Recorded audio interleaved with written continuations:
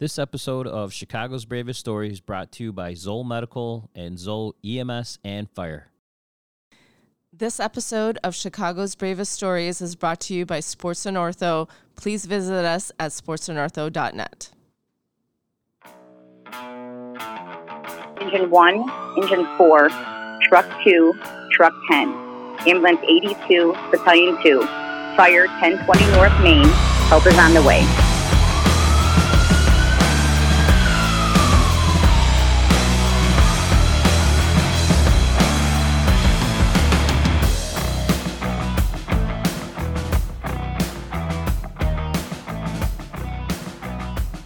All right, well, thanks for coming in, guys. Welcome to Chicago's Bravest Stories, sponsored by the Frontline team. I know those And guys. we have the Frontline team here. What? Not just any Frontline team, not Corey? just the bank frontline team, but really the Cicero frontline team. Oh, snap. Former for me. Active for that guy. Active for me. Somewhat active.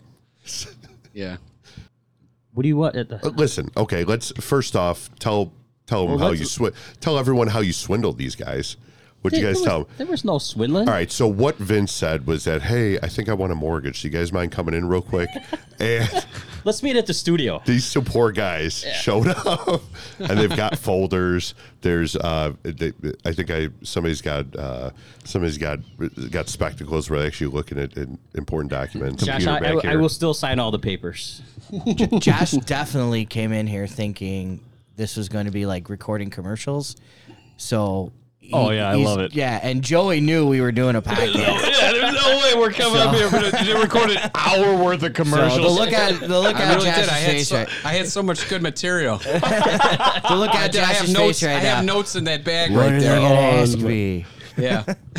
Jo- Josh is ready for a commercial, and Joey has grievances to air right now. He's like, "Oh, fresh off! I got my first paycheck. I got to motherfuck some guys." This is a party.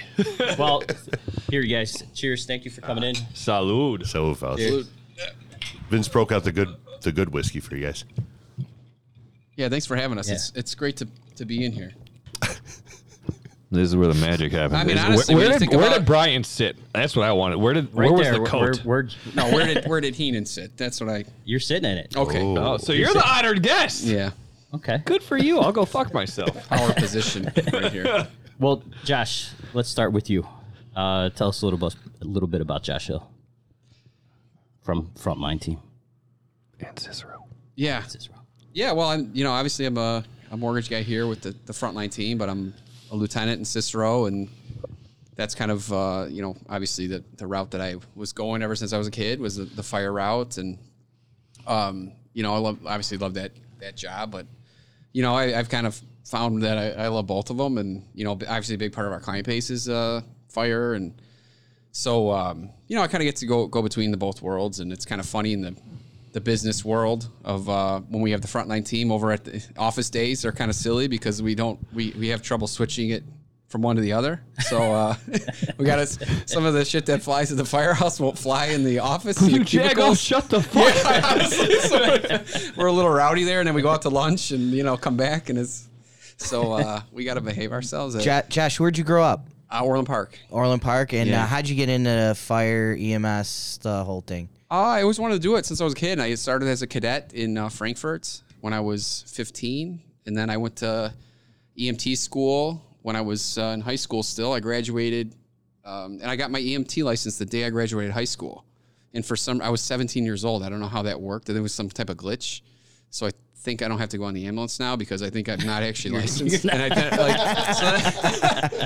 then I got out, started doing the privates. I was working construction the whole time too. But then I started with and they don't have it anymore, but the FAC team, remember that? First aid care You were on the team? FAC yeah. team? I was a FAC team. No He was kidding. definitely on the fact team. Yeah, I got my medic, and I was 19-year-old FAC team guy at 49th and State. Yeah, 49, 46. Explain to people who have Beautiful never this heard time. of that. Yeah. What exactly the FAC team is, because that was a badass job as an EMT. That was an interesting job for a 19-year-old kid from Orland Park, for sure. Hi, fellas.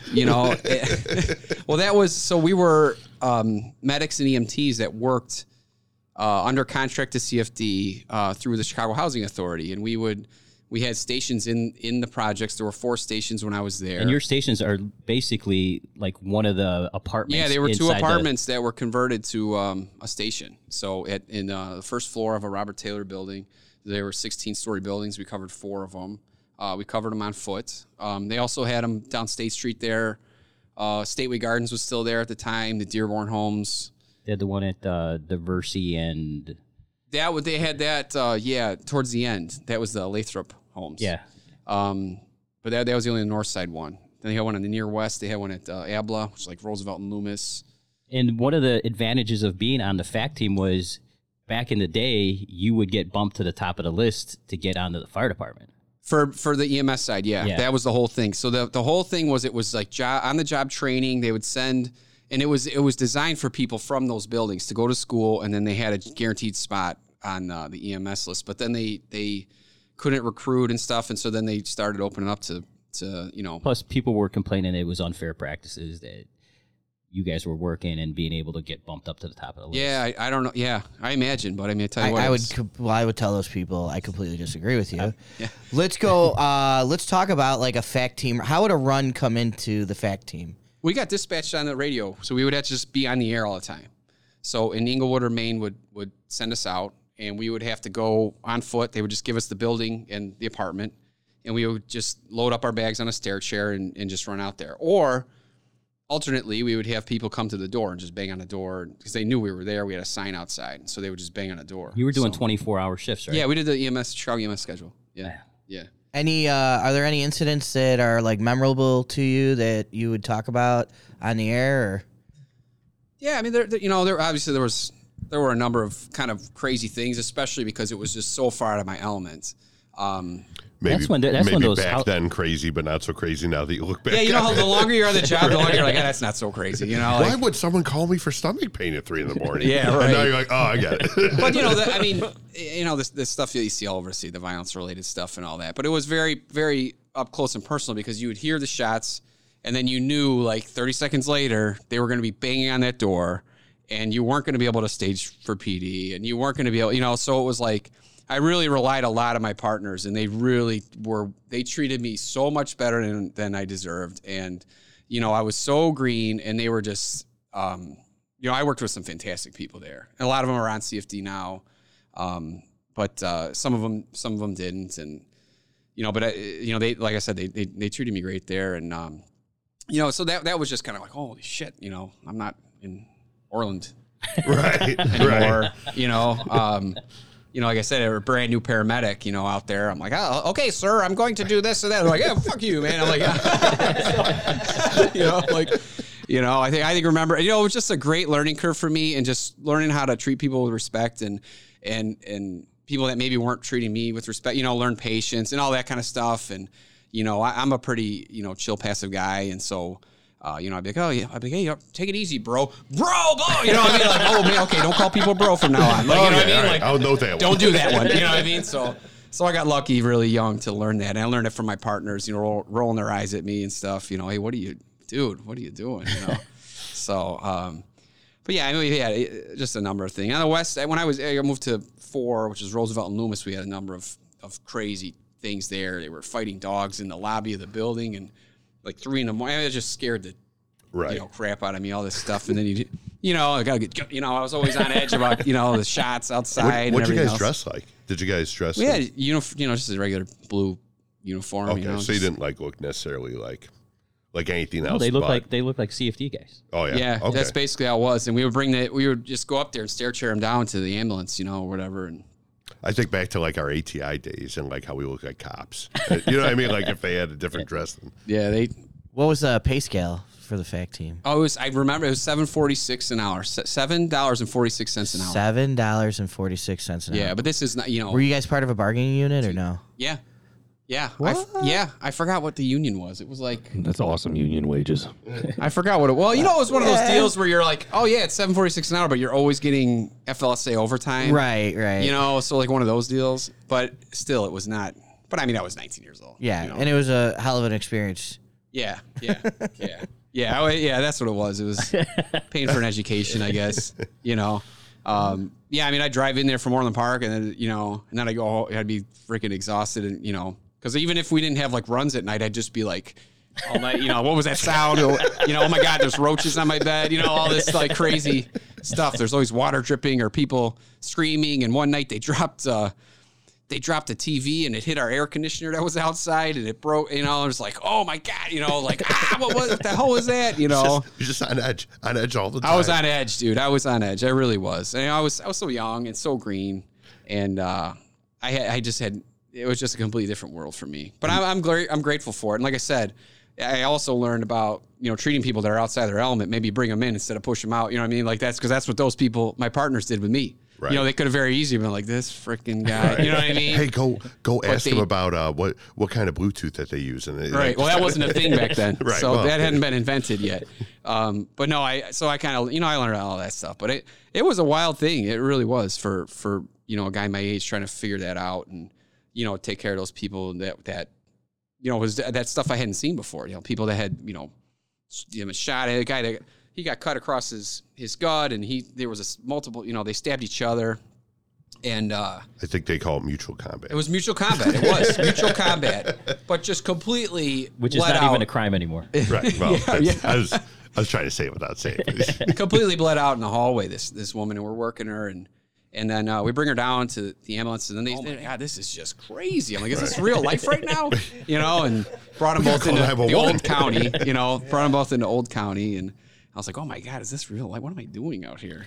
What year was this? This was 2000, so 2001. 2001. Was this a couple of years, or?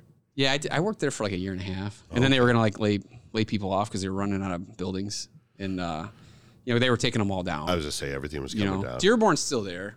But they rehabbed those, but Ickes, Stateway, Robert Taylor, they're all gone. Well, Joe, you're clearly bored. Do you have?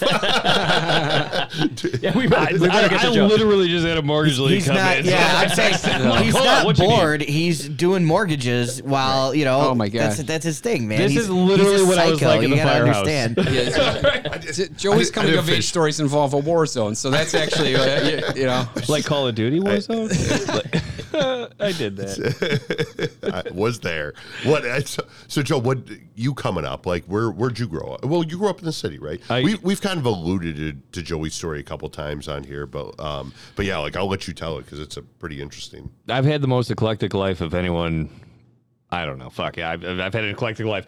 You're still going through it, man. Dude, like right? Every couple of weeks, I hear a new Joey Matthews story. Like, next thing you know, I'm done mortgage banking. I'm like a cat raising. I don't know, man. That would not surprise me. Would not surprise me. Yeah. No, I grew up in the southeast side, Hegewisch neighborhood. My first home was in Harbor Point Estates, the only trailer park in Chicago. City limits, still there. Is that a thing? I didn't know. That's a real thing. There's one trailer park in Chicago. I lived there when I was a baby. Oh, speaking of, congratulations on your it's not so new baby anymore. No, yeah, he's gonna be 6 months in a few days. Yeah. Oh boy. Congratulations. He's fucking huge. It's ridiculous. But yeah, no, Tristan. Like everywhere, just head. You'll read this one or hear this one being made. No, but no, I grew up in Hegewisch. I grew up in a cop family. Like the firefighting thing never even was a blip on the radar until a buddy of mine. I was getting my ass kicked by life. My buddy texted me. He's like, "Hey, why don't you take a fucking test for my department?" Right. Yeah, Joe Belgio. If you listen, it was you that texted me. This is not credit to you. That's what just. So you coming from a cop family, I know your pop was, but like anybody else in the family? Just everybody. Oh, really? The whole family was coppers? My whole family. No. So my mom and dad, their dads were partners on CPD. So yeah, it's like a whole thing. So my mom and dad, they got together.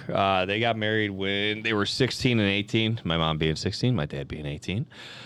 shotgun wedding ish because my mom was pregnant with my sister. So yeah, there's that. But thankfully, you know, they're partners. So like, all right, well, you know, we have a good family, we have a good connection here, you know. Right. So the family's always got along. No, Polish is shit. Polish, Norwegian. Tomato, potato. The name coming off the boat was Matiszewski. They couldn't spell it at Ellis Island. So they're like, yeah, you're Matthews now with one T. So everyone's going to think you're Irish forever. The one T. Yeah, the one T gets me. Yeah. Yeah. So I'm not, well, I'm like fucking a little bit Irish, but mostly a Polak. Okay. So anywho, yeah, so my parents, they had my sister, they had me, my brother, whatever. They had 3 kids by the time they were. And it was all in Hegwish, or? Yeah. Them coming up? Yeah, okay. yeah. So the first place they lived together was a trailer park. That's where, you know, I was until we were 2. Then we lived in my grandparents' basement on the southeast side. Also still in Hegwish. But a step up. A step up. Probably. It was a step up. Yeah. No. Hey, if you're in Harbor Point Estates and you're listening to this, I lived there. It's not a bad place. It is what it is. But if they need mortgages, please know. Hey, I got manufactured homes. Is it manufactured? Is it modular? If it's mobile, call someone else. If it's got wheels, I don't know. Right. Take the wheels off and call the frontline team. Yeah. No, where do we reach the frontline team at, Vince? Shit, what is right here? Just call it. Yeah, call it right now. Right here. Call it right now. We're on the line. Love it. So still all in Hegwish, and then so you guys were coming up. I mean, relative to being cops, like still pretty middle to lower class, would you guys say? Or? Yeah. Oh my God, my dad was a janitor at South Chicago Hospital. He used to steal food from the cafeteria and bring it home for us to eat. Obviously, both of his dad and his father-in-law were cops. So when he was 24, he went ahead and he took the CPD test. He failed because of his knees. They brushed it under the rug and they got him on the job anyway. Nice. So. Yeah, and that's where things kind of turned around a little bit. They were able to build a house on the southeast side in Hegwish. I'm going to keep saying in Hegwish. I keep saying southeast side because no one knows Hegwish. Yeah. But yeah, so they built the house on 131st and the Avenue M, right across from the Sportsman's Club at Wolf Lake. If anyone out there's listening to this. And that's a pretty blue, like down there. That's pretty blue collar. Oh, like, yeah. Great. Yeah. Like, I don't think it gets more blue collar. I was just saying, but like all no city one workers, thinks it's Chicago. pretty much. Right. I It's know. all city. Yeah. You go into Hegwish, there's not even a gas station down there. Right. You know, it's blue if it collar is this- when they do wear collars. Yeah. it's blue. If there is a gas station there, it's probably the grocery store too. Yeah. So. Yeah. No, Hegwish is a trip, man. It's still like it's. I love that area. I fucking love it, dude. It's a super strange area. Just like not even from anybody there, but like even just like you've got all the trains, you've got like random like it's a super. I don't mean like racially diverse, but like a super diverse, like all kinds of shit's going on at Hegwish. Rusty ships and It's a unpaved weird, roads. Like you wouldn't it's think, strange. if you didn't know you were in Chicago, you'd be like, where the fuck are we? Yeah. Like you think you were like in Pittsburgh or something. Like it's kind of a cool little. I don't know. It's its own thing, man. Yeah. It's crazy. It's wild. It's the farthest south you go before you hit Lanswang or Indiana. Right. You know. So so you guys growing up down there, what was your mom? Oh, she was high school dropout. Oh, okay. She just stayed at home with you No guys? working. She was stay at home mom, 3 kids. Okay. And your pop is just always working. Always working until he became a cop, and then he was just always working the cop job. Yeah. So, I wouldn't say necessarily set up for success, but certainly becoming a cop, that was a huge break for them. You know, they were able to buy their own house. Like it's a big deal. I lived in Cal City. And if you need to buy a house, who would you guys reach out and? If they were looking today. I have so many good notes for ads. I really thought that's what we were doing today. I'm teeing you guys up. I'm trying to give it to you. You're not pulling it. Yeah. I really thought that's what we were doing. It's not my thing. I actually, you know what? Because Cook County recorded, they have everything recorded for years and years and years. I actually did pull the original mortgage that they took. Come on. Yeah, it's cool. It's cool. No I kidding. sent it to my mom and she started crying because it had my dad's signature on it and whatnot. Yeah, it was cool. And just like, is gonna sound weird. I'm gonna ask you a mortgage question in the middle of this thing. I used to hear that like guys again, like guys like our dads, guys like our dad's age or Vince's age used to take out mortgages. Things used to be so different than now, where like you would buy a house for like $20,000, but your interest rate was like 30% or so. Yeah. I mean, I'm probably making up numbers, but like I heard that was kind of like what the layout was. What, for sure 30 years ago was that how kind of? No, absolutely. I actually was on the radio earlier today, and the guy I was talking with, his first house, 1991, it was at a 19.25% interest rate. In 1991. Wow. Yeah, it's crazy. Yeah, so again, so you're growing up, and your mom's at home with you guys. Yeah, your pop's working. Yep. How many years did he put on? So he let's do it. Well, I'm not trying. I'm Joey, sorry. no, Don't let me. if you don't want to go into that, we can absolutely. move past it. No, I'm such an open book. It's not even fair. I know what you're doing. You're not. I don't want to say you're leading into it, but I have a story. No, we don't even have to talk about that. But yeah, like so did anything kind of after anything happened, like did anything kind of jar you in any direction of like where you wanted to go? Like I'm trying to get you not necessarily there, but like what led you down this path? Yeah, so like the public service and/or no, yeah. So I'm gonna jump into it because I didn't know how I was gonna lead it, right? But I knew this is something I talk about all the time. No, so we have the house in Hagwish. We lived there for a few months, right? My dad's he's just off probation. He's got 18 months on the job. And right down the street, there's a drag racing party from my house. Just, it's a regular party. He goes to break it up. He sees Cherries and Berries on the squads running down the street. So he goes, meets up with. He wasn't on duty at the time. Wow. So he meets up with them, and everyone disperses. It's cool. He talks to the squad. They're like, yeah, make sure if, just let us know. They're like, they knew him. It was all 4th District guys. So they're like, this is in your neighborhood. It's down the street from my house. It's literally less than a block away. Because, we're right on Wolf Lake, and, it's right there. Yeah. And anyway, so they're like, yeah, dude, if it happens again, let us know, and we'll come by again. Yeah, right. For sure. So, like an hour and a half, 2 hours after they had broken it up, it started happening again. And he's 26 years old. He's got 3 kids under 6 years old that he's just like, oh my God, dude, shut the fuck up. These kids are trying to sleep. Right. So he calls his buddies. He's like, hey, it's happening again. I'm walking down there. So he walks down there. He confronts, some people at the party. And let's be very blunt about it. He gets beat to death. So they attacked him with some baseball bats, tire irons. They dropped one of those They pried up a sidewalk block and dropped it on his head. They took his badge, threw it in the lake. They took his wallet, threw it in the lake. At some point, someone shot off his finger. I don't know if he shot it off himself, but I mean, at the end of the day, Mom, fucking don't listen to this shit. Right. It was brutal, and I as I got older, one day I read the autopsy report, and I was ready to throw up. It was disgusting.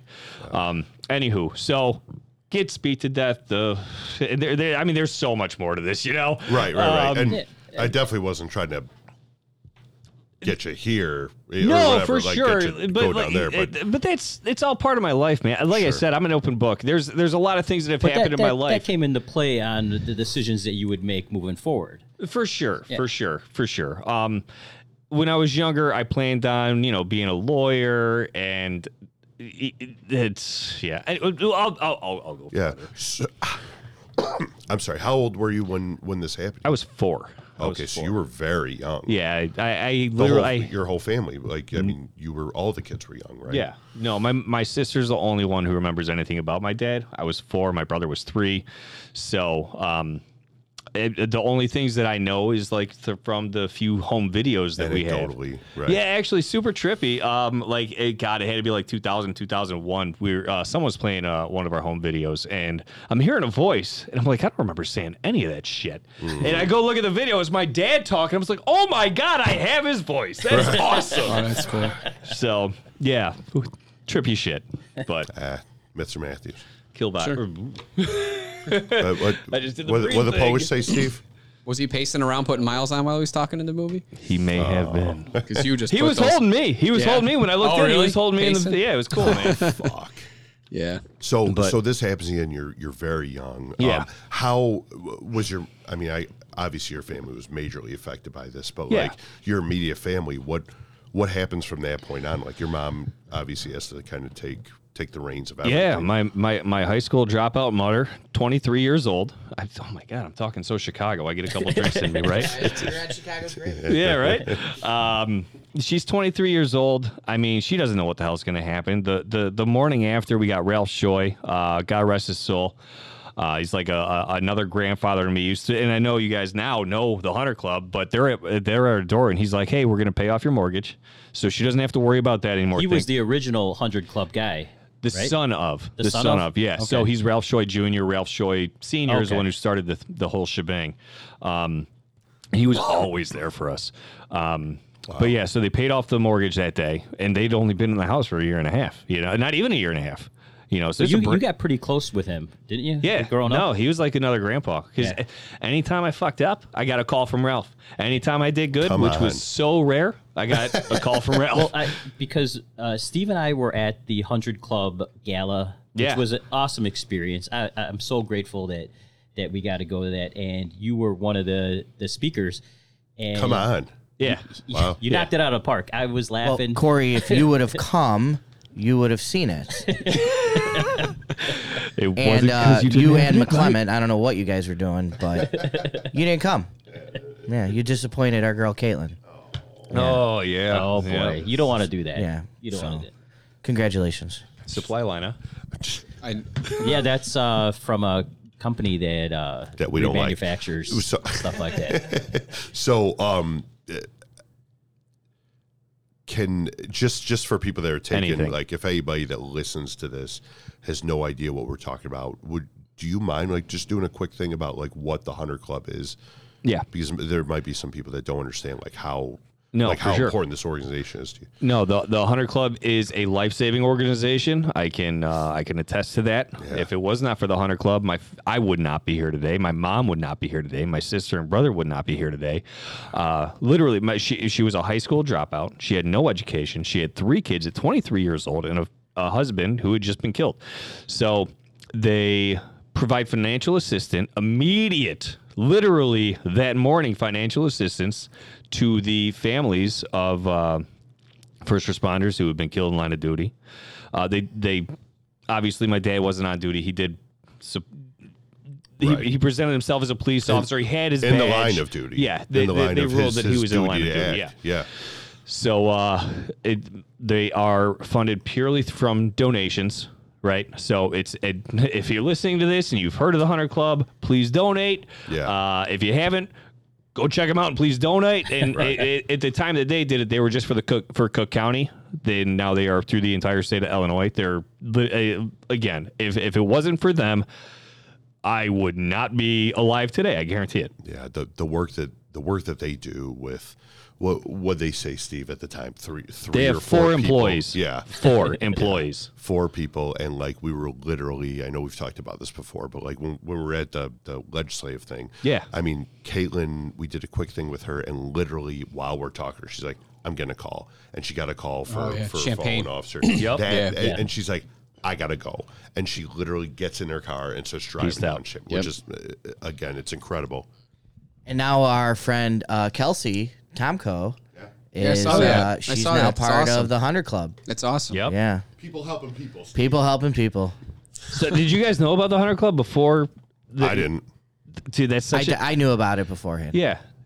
Like it's Steve saying that because I said I did. no, but it's crazy to me because it was such a huge part of my life, and I didn't Right. realize like how under You the just radar thought they everybody were. knew about Yeah, the 100 Club. for yeah. sure. It's all through private donations. Everything. Which again is incredible. Like it's incredible that it was such a major part of your life, Mm-hmm. and so little people. I mean, again, I won't say that I'm the majority, but so little people know about this. Yeah. And so there's so many of us first responders, cops, firemen, paramedics that we always kind of think in the back of our heads like, if something happens to us, someone will take care of us. Maybe maybe something comes from the state. Maybe nobody really understands like where, or I won't say nobody, but a lot of people don't understand like where or what organizations reach out to you. And for once I got back to my department, I kind of explained what the Hunter Club is. It was almost a matter of like, oh shit, like we didn't even know these people were around. Yeah. Like, absolutely, let's do what we can to help them out. Like, and so the 100 Club of Illinois, they rendered financial assistance for your family in terms of which this I definitely want to lead you down. So they render assistance for the education of the children of these fallen first responders. Yeah. But it goes further. It goes further than that because Caitlin said that they'll take your education as far as you want to go. Yeah. And they also provided financial education assistance for spouses too. Yeah. So okay. I like it. That's where we're going. That's where I'm going. No, so how does that come into play? Maybe not so much for you, but how does that come into play? Yeah, right. So the financial assistance for education. So obviously, right off the bat, they paid off the mortgage. My mom was able to say, and I'm going to go a little bit more into life right here, right quick. Come on, get in there. Pays off the mortgage. She moves my family out to Naperville. Wait, did you say mortgage? The mortgage. Trigger. Okay, all right. Shit. Front line team. There it is. All right. All right. So my mom moves us out to Naperville. While we're in Naperville, she's able to start going to college. She, so you guys all shoot out to Naperville, huh? Yeah. Wow. Yeah. Okay. Yeah. I mean, it for her, it was incredibly tough to live literally down the block from where her husband got killed and stare at it every day, you know? Yeah. So move out to Naperville. I was 8 or 9 years old when we moved out to Naperville. It was 1993. So I was well, shit, I was 9 or 10. Okay. Yeah. Anyway, so my mom is able to go to college while we're all in school, and the Hunter Club is paying for all of it. And she decides she's going to be a nurse, good money in nursing, and that's what she does. So college totally paid for. She had to get her GED first, obviously. Yeah. So she studied up, got the GED, applied to nursing programs, and became a nurse, and was able to support, the family. God bless Miss Matthews. My mom is a saint. She And she's still a nurse to this day? Well, she's still licensed to be a nurse, but she's not practicing anymore. Yeah. She's a nurse like you're a fireman. She's a nurse like I'm a fireman. Yeah. I am still certified. She's a super nice lady. PF2, whatever. Wow. So you're coming up through Naperville. Yeah. I mean, we don't have to talk about like the shock of that, of that life. Super shocking. I mean, Dude, go from your neighborhood to Medgewood. Bro, I got made fun of by some people literally for my dad being killed. I'm not even in Naperville? Yeah. Dude, I got him so good. What the like, fuck? what? Like, where does this even? Yeah. Jeez. No hate to Naperville. The 90s were rough. They were, man. I mean, kids picking at kids. You just make fun of people for anything. Anything was game back then. This guy's dad got killed. What a pussy. I'm not laughing at that. Not him, me. I'm the pussy. God damn it. All the things that we said, that's the one thing you're not. That's the line. He's literally laughing. I'm staring at him laughing. He doesn't have the microphone anymore. Yeah, no, he's not. Look at me. But Naperville, not to paint it as like anything different than what it is, but like back then, I mean, it was definitely higher for sure. Class, right? It's a total culture shock. Man. Oh yeah, such a culture shock. I mean, actually, fun story. My brother, you would have thought when he was younger, before we moved, that he was straight up out of Boston. He was like talking about how he's gonna go for a ride in a car and all this shit. Right. The first day we were in Naperville, they put him into a speech therapist office at school. He came home. He came home talking normal as shit. My mom was so pissed. Hello, mother. Where did his voice go? Yeah. Trippy. Yeah, it's like a totally different person. Holy shit. So you go through wherever, going through grammar, middle school or whatever, going through high school. Yeah. And what anything kind of get you down this road? Or? Yeah, for sure. So I hated being in Naperville. I mean, it is what it is. I have some great friends from there, but coming up, I mean, you're kind of explaining, or you were kind of explaining earlier, like it was you weren't the stud student growing up. I think we graduated with 779 people. I was number 773 on the totem pole of smarts. Right. Not that you're bringing along a baggage going up there, But so rough go in high school. Yeah, I mean, it's not that I was necessarily stupid, but I was very much preoccupied with not giving a fuck. Yeah. So, anywho, that's a familiar story. You know. Yeah. I mean, what do I give a shit about the Scarlet Letter? Yeah. I don't. Yeah. And you want me to sit in class and listen to this bullshit? Yeah. And I got wrestling practice after this, and the football and baseball and whatever else everybody else these guys are involved in, and you want me to read this book that I literally don't give a shit about. Yep. Like ever. And I tell my wife all the time, like, I never read anything, in high school. I'm like, I made it up. If I got enough answers right, I got a C. Cool. Like, awesome. I pass. Yeah. Here we are. C's get degrees. Here we are. Yeah. So after high school, what did you decide to do? I decided I had no options but to go to junior college. So I did. I went to junior college, and this is going to be the weirdest fucking statement in history, but thankfully 9/11 happened my first semester, and I was profoundly affected by that. So I get home. Well, it happened before I went to school that day, and I'm watching it on the screen. I was like, "What the fuck is this?" I go to school. I get back. I call my buddies from Naperville, and we all come by my mom's house, and they're like, "Oh, we got to go to Mexico. We got to go to Canada." Blah blah blah. I was like, "What? I call my buddies from the South Side. I go there the next day, and they're like, "Hey, we're going to the Marines fucking office." I'm like, all right, let's do this. I like this answer better. Yeah. So I was one of the guys that enlisted right after 9/11. It was crazy because there were so many people that enlisted after that happened. I didn't even get to go to boot camp until August. Like literally 11 months it took me to just go to boot camp. So well, let's get Josh caught up because to get into fire service. Yeah. Oh yeah. No, it was just like I said, it was just kind of ever since a kid, it was like growing up in Orland, riding my bike to the station, that kind of that typical kind of story. It's quite a juxtaposition here. That we pivoted to, isn't it? Well, it was a sunny day, and I rode my bike to Orland Station 4 and thought the guys were awesome, and they showed me the truck, and here we are. I like to drink. Yeah. But I started taking classes right in high school and everything, the cadet program and everything, and then got out and 9/11. I was already working a private ambulance. I remember I was at Palos Hospital when it happened. And that's where my daughter was born. So, full circle. And then I started testing right away. I got on a couple places part-time and everything. And of course the FAC team thing that we've touched on. And then I started testing. I got hired full-time right when I turned 21 because I was already fire. I was already medic. I was ready to go. So, so I got hired full-time, Country Club Hills right when I was 21. And then I went to Hazel Crest, the next town over. And then, actually, speaking of Naperville again, full circle. I worked in Naperville too. I worked in Naperville for like 16 months, and I left Naperville to go to Cicero. So, kind of a diverse career. Yeah, Naperville, wonderful fire department, terrible residents, right? Is that what we're kind of getting at the end of this? Great pension. Yeah, I mean, the expectations are different. I think on the guys, but no, the guys are just again, it's like a theme in my life is everywhere I went, people treated me like better than I kind of deserved. I felt like, you know what I mean? And so I've tried to, now that I'm like the next generation, I've tried to kind of here. Yeah, honestly, here even. No, well, here I got kind of ambushed. And as we're learning and some, frontline team. Josh worked at a bunch of different places. Corey worked at a couple different places. Vince worked at a different, same here. It's the same circus. It's just different clowns. Oh, that's the truth. Yep. Same circus, different clowns. Yeah, like when I work in Cicero, guys are like, I was in Naperville. I was like, it's like the same as here at the table. I mean, it's like the same stuff. The guys are awesome. Yeah, but you had to salute them when they fucking left the fucking bay. Yeah, like no.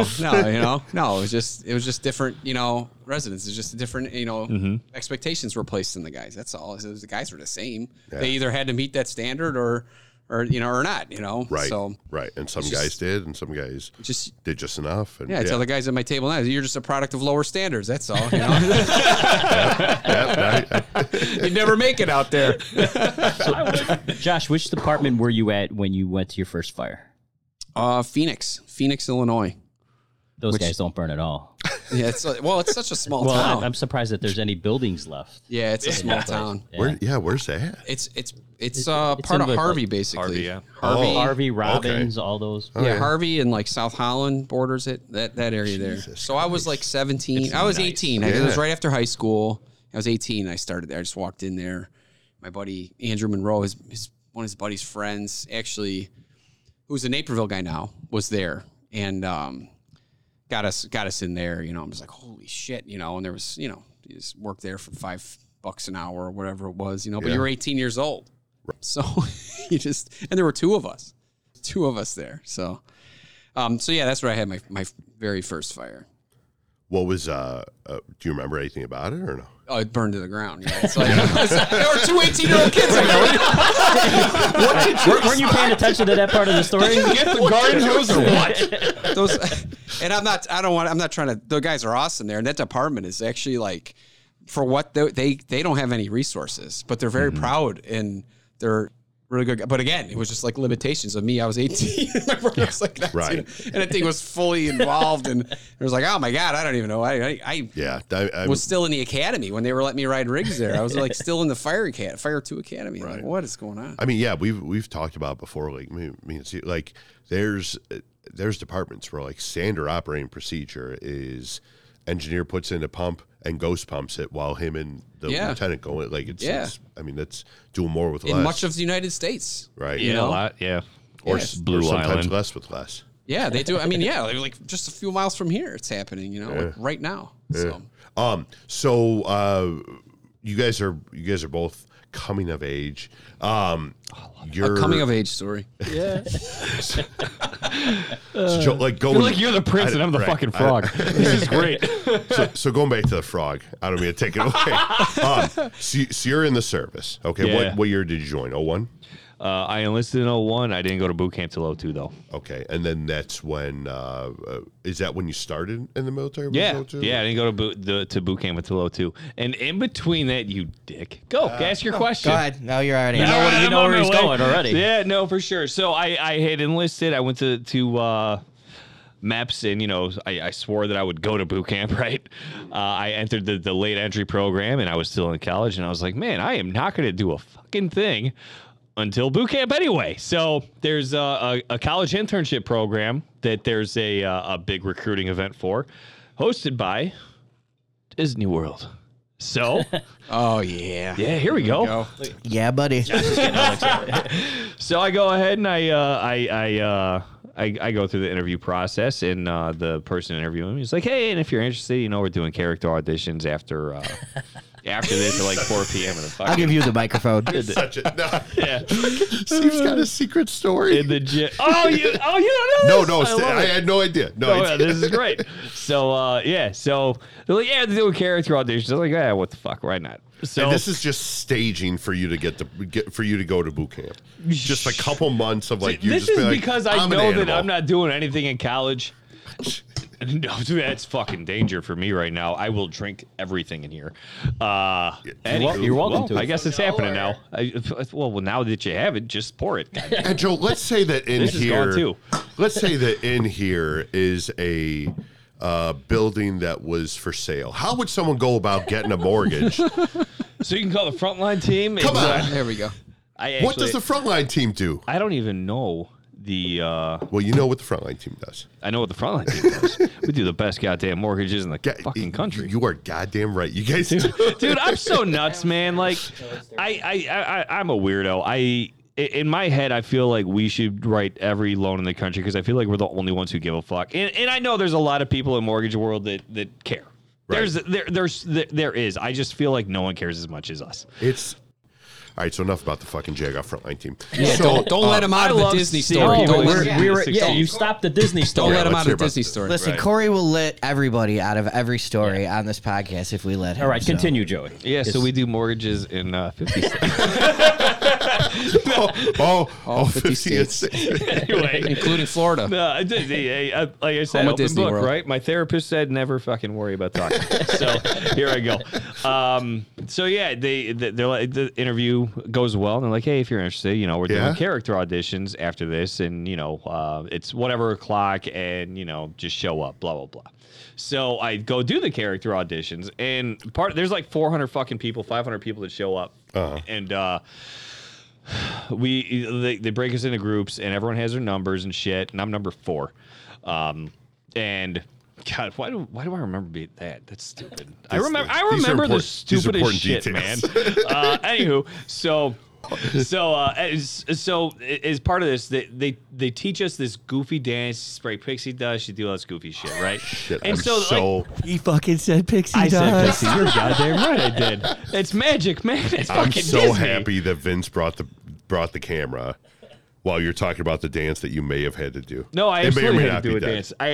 dance. Oh man, you're gonna learn more about me right now too. You won't do the dance. Shit. No, fuck. I mean, God, are you I serious? couldn't do it then. I do. I love He's dancing. known for that at the bank. That's what I'm known for. Every That's event. Come on. Yeah, honestly. Dude, yeah. Every time we have a national sales meeting and I'm on the fucking board again, they're Like, like, oh, hey, Joey, the great Joey, dancer. the best dancer Out of Region 3. Yeah. Yeah. Joey, you look like a good dancer. Thank you. It's So tell us about You look like we should amazing. your dance. dancing skills So anywho- for your Disney character tryout. So there's our Disney character tryout. They choreograph this whole dance. We're supposed to learn it. Blah blah blah. I've never been someone who could just learn a dance. I do all Like my the shit. freestyle. I freestyle. Thank you. I do. I listen. I feel music. I'm a dude. Like, get fucked. Anywho, so I start off like I remember the first few things. I spray out my pixie dust, and then I'm fucking totally lost in the sauce, and all these other assholes are like doing this whole thing. So I start breakdancing because You're right. They're the assholes. yeah. Dude, but I'm just having a good time. I'm laughing, I'm smiling, and I started breakdancing. I actually, fun story, I was in a breakdancing club in high school. So, Wow. yeah, there you go. In Naperville. In Naperville. Hey, wait. Yeah. No competition out there, I'll tell you that much. Hey, he's the only one who had street credit because he's from fucking Heckwish.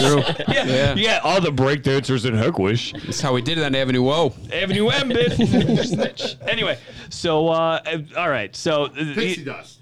I spray out my pixie dust and then I start doing my my 6-step. And afterwards, obviously it all ends. Everyone goes back and they're like, all right, now go wait in the auditorium while we call out numbers, blah, blah, blah. So they bring out like 2 groups of 100 and they immediately like, all right, get the fuck out of here. You were all awful.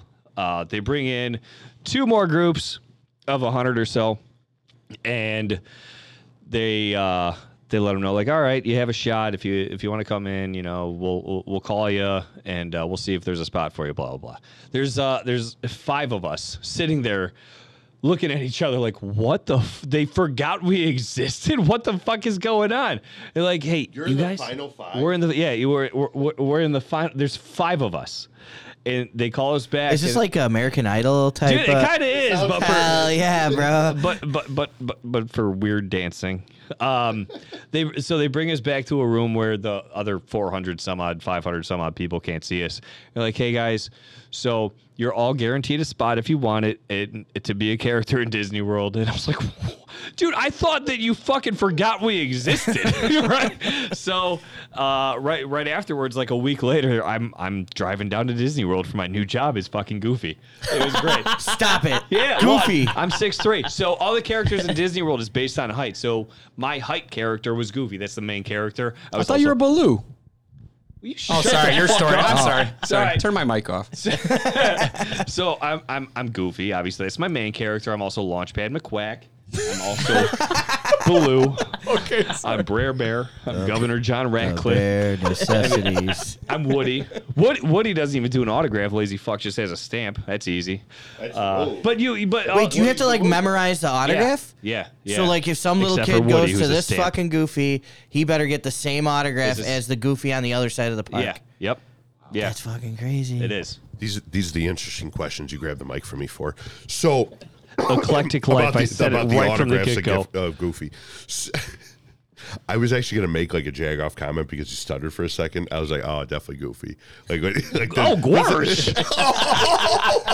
Did you have to do a voice too? No, you're Please not tell allowed. me You're to not do a allowed to voice. talk. Do a You're not voice? allowed- You you're have to not talk allowed to just talk. like your normal Because voice? You can't talk at all. There's no Oh. talking because there's no way that Mr. fucking Disney don't like that shit, Vince. super high-pitched Goofy and super low-pitched Goofy are going to sound the same. So you're not allowed to talk. Now, were your union wages comparable to Garbage. the FAC team? Garbage. So Who made more money, the FAC team? back by far. Did you get room and board?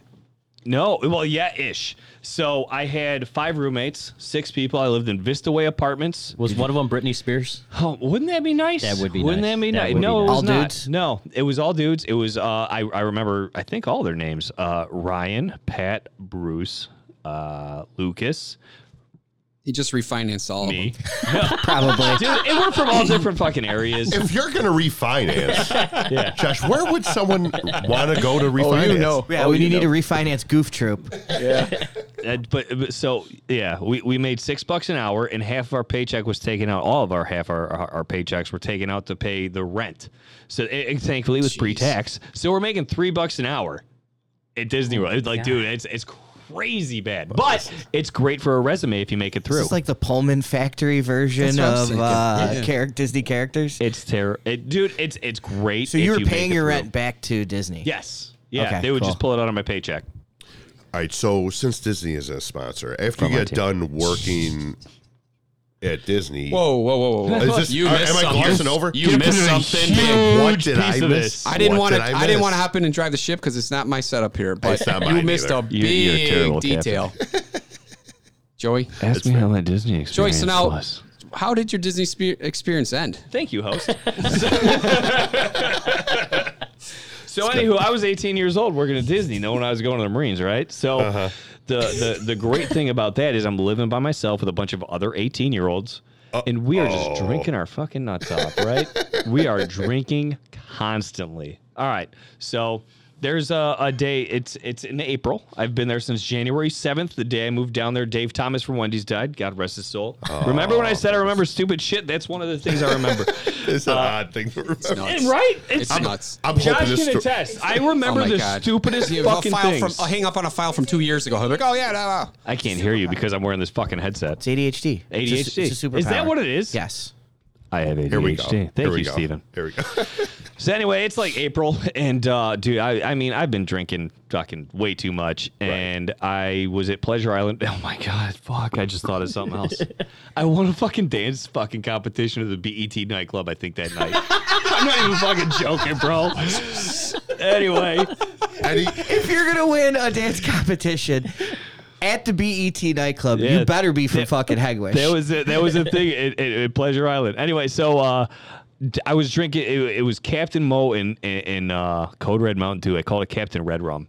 And dude, it's fucking delicious. It's fucking terrible for you. You'll die. Anyway, I hammered, fucking hammered. I get home at like 3 a.m. I gotta be on set at 8. And on set means in character, and I'm at the Animal Kingdom. I'm Safari Goofy. 8 a.m.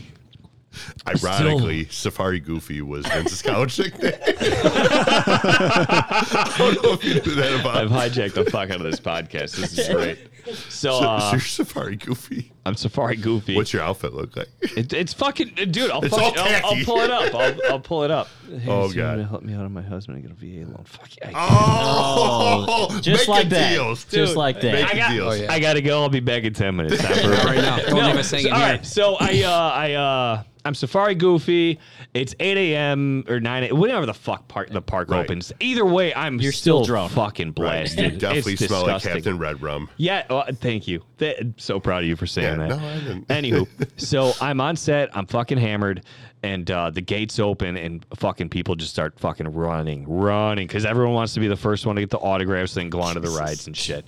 And Now, is it hot in it's Florida? hot as a motherfucker in Florida. Is it hot in a goofy suit? It's also incredibly humid. I'm sweating bullets, and I'm taking pictures, and I'm signing autographs, and I'm hugging kids, and fucking doing the things that Goofy does, and dancing like an asshole. And dude, Is the camera on? How does Safari Goofy dance? bro. Not Goofy. Bro, don't fucking play. I'll do it. Oh no! So- don't do it Get for to the me. crescendo, Oh, man. never Come on, mind. I can't take it anymore. I'm taking a picture with a couple kids like 5, 6, 7 years. As old as my son is- is right now. He just turned 6. This is the best day of their life. And you're yes. shit faced. I'm shit faced, and I start getting that really like fucking that loose spit you start feeling I mean, I don't know. right before it happens. You know it. I'm starting to feel it. I'm like, oh, no. shit. And I'm only Dude. 10 minutes into sets. Sets are only half an hour long, so I only have to make it half an hour. Yeah, you don't want to swallow that shit. You I'm swallow 10 that minutes shit's in. game over. 10 minutes in, it's not going to fucking happen. So I'm I'm trying to swallow it. I'm trying to deal with it. I'm taking pictures. You got the mouth sweats. Next thing you know, I'm just fucking throwing up all over myself. Right. And so Goofy's, where I see from is Goofy's mouth. So if you ever look at Goofy and you ever get close, it's a mesh screen inside the mouth, and that's where I'm looking through. So I'm projectile vomiting into that fucking screen, and there's like little drips of red and fucking rum dripping onto this fucking kid's head as I'm standing still just trying, and you can hear it because I'm fucking puking. I'm throwing up onto a fucking 6-year-old. That's what's happening. In a Goofy costume. In a Goofy costume. Sorry, I'm Safari Goofy.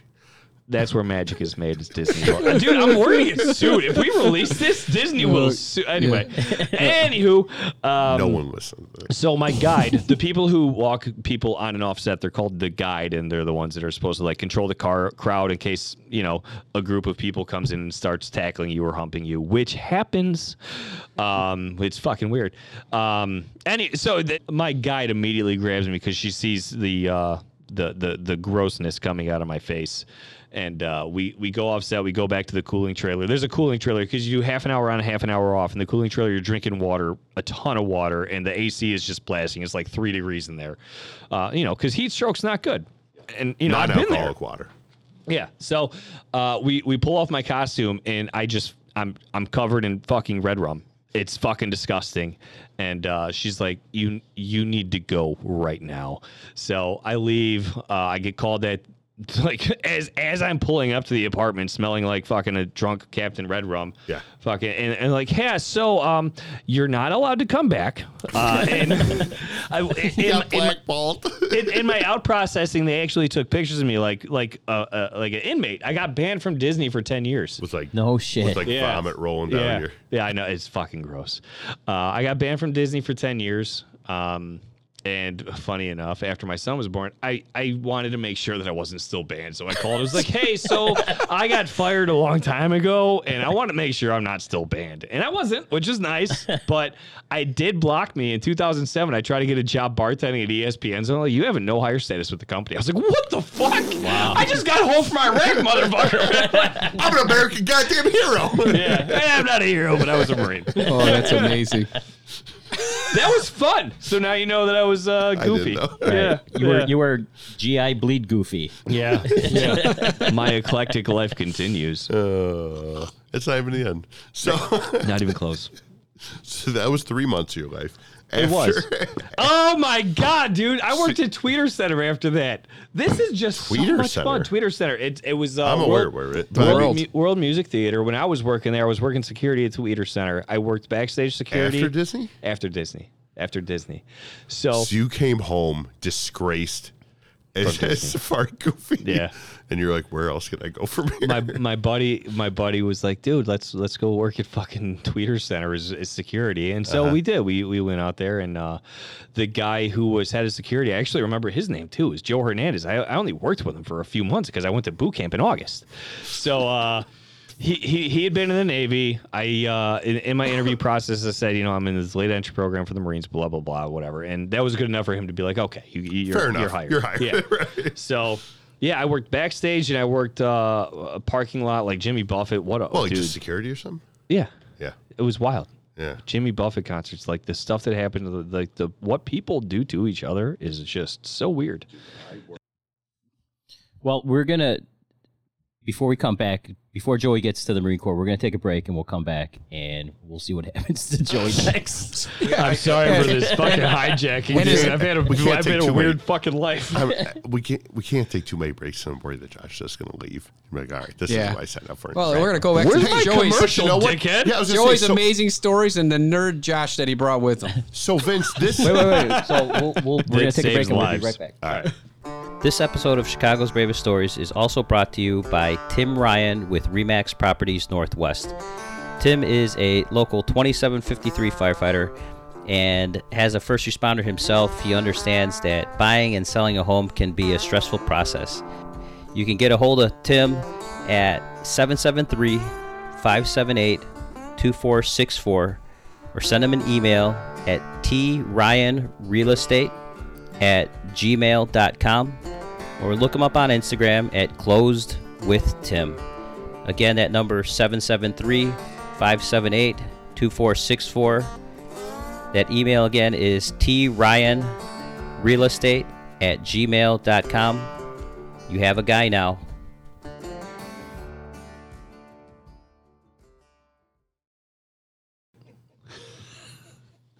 All right, we're back with Chicago's Bravest Stories. This episode is actually brought to you by the Frontline team.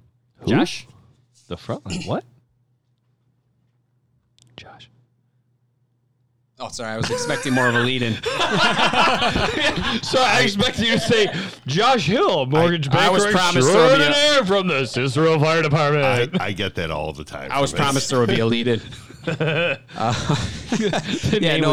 Vince, we're happy to sponsor this. You know, we have been for a while, and we're going to continue. You know, I love the stories that you guys are telling here, and it's great to be here in the studio for real. You know, in person for once to actually record this. But yeah, I mean, we're like I said, we're thrilled to be a sponsor of this. Obviously, that's a big part of our business is the police and fire world, doing the mortgages for them, and really being in a place where we can be trusted by them. I saw in the Heenan pod, you know, he's saying, hey, the last thing you want is a bunch of guys talking shit on you at the table at the firehouse, you know? And so obviously that's something that we take very seriously, the trust that's placed in us. You know, and we would never violate that for those reasons. It's just the right thing to do, but also you can't have a table full of guys talking about you, man. That'll end you. Yeah, I don't want to eat Domino's for the rest of my life. That'll end us. I mean, maybe that's why I quit. Who knows? So where can they get a hold of you? That's a fantastic question. Pull up your phone because, you know. Yeah, well, obviously they can just look us up on social media at the Frontline team, or obviously see one of us. We're always out at events, but at the Frontline team on Facebook, on Insta. Also, they can call us at our central team number is 630-534-2900. They can give us a buzz there, whether they're going to be out buying. We can, give them a hand. And like I said, it's just kind of transparency has been always our appeal there. And I know I've mentioned this a couple times, but I was a customer of the Frontline team. I reached out to Josh, and man, he took care of me. I didn't even have to leave my house. I used my scanner. Someone knocked on my door. I mean, it was fantastic, and it was stress-free. I would send him, I'll give him a phone call or send him an email. He would get back to me right away. Man, he took care of me, and I'm saving a lot of money. My wife and I are saving a lot of money, and you know, it was a great experience. And truly, honestly, these guys really want to take care of you because they don't want to see you get screwed. They don't want you getting into something that you can't get in, that you shouldn't be getting into. And Josh even went, I had another project going on, and Josh even went above and beyond and looked something up that they don't even sell, that they were like, we don't even do this, but I'm going to help you. I'm going to look it up for you. And he passed it along, something else along to me. And it was very honest. And these guys are very hardworking, and they're the nicest guys around. So if you're looking to get your first home, VA loan, mortgages, refinance, whatever you're doing, honestly, give them a call because they're great. What Josh, what sets you guys apart from any other bank? Well, our team is public safety, so we're all in either police or fire, and then most of the guys on the team are military background. You know, obviously we're talking about the hair with Joey, and and a number of the other guys on the team are too. You know, not myself, but so that's part of it. Just being able to relate to the client base, you know, and that inherent trust. Thank you for your service, Joe. Yeah. I was goofy and I threw up on a kid.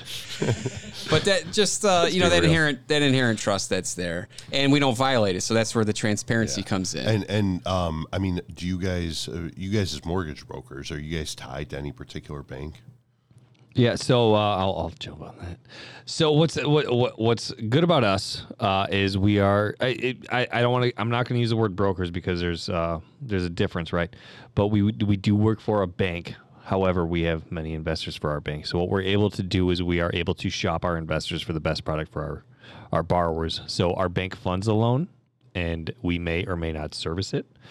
But no matter what, we're looking for the best deal for who we're working with.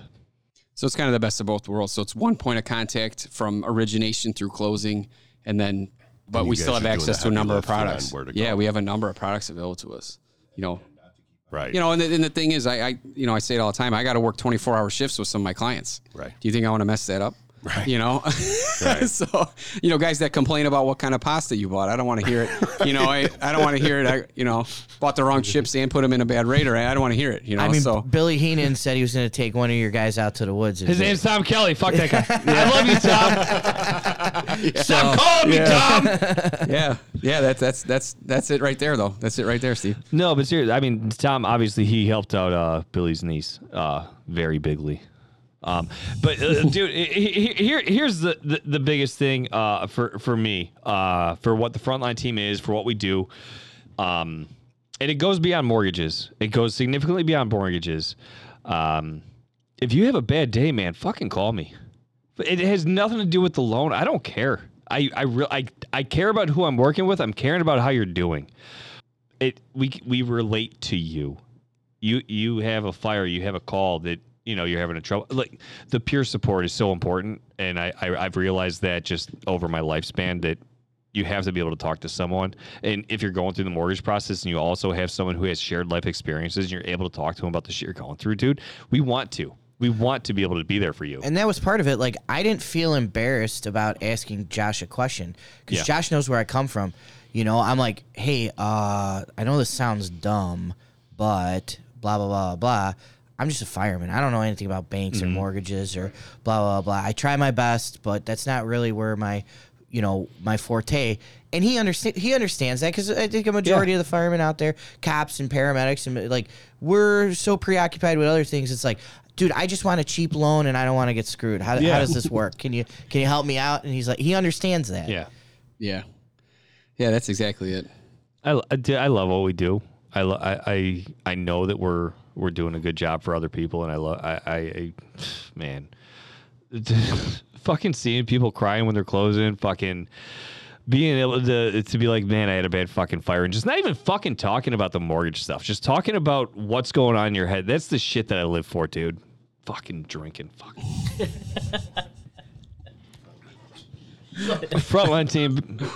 Joey Matthews, Josh Hill, Tom Kelly, Matt Giannetti. There's a lot of us. So, Josh, what year did you move on to Hazelcrest? Or was it East Hazelcrest? Oh, we're back? Yeah, we're back. We're back. Oh, it was Hazelcrest. Yeah, that was 04 or 05? 04 maybe? Yeah. And this is your second? Yeah. I was in CC Hills full-time. Country Club Hills, for those that don't know. Yeah, CCH. Awesome job. Great guys, but I wanted to go. I want to go next town over Hazelcrest. Right. So, you take what you can get. What drew you over there? What drew you to leave one place to go to the other? Was it like more action or? Yeah, that was kind of my perception at the time. Even though it probably is not, cannot empirically verify that, but it was cool. They had like a newer truck, and all these like things that appeal to a 21-year-old. What's their union contract? Usually it's how funded is their pension? How much do they make? What could I possibly crash? I was like, oh man, that truck is cool. That's stuff that appeals to the 21. Wow, look, they have pro bars.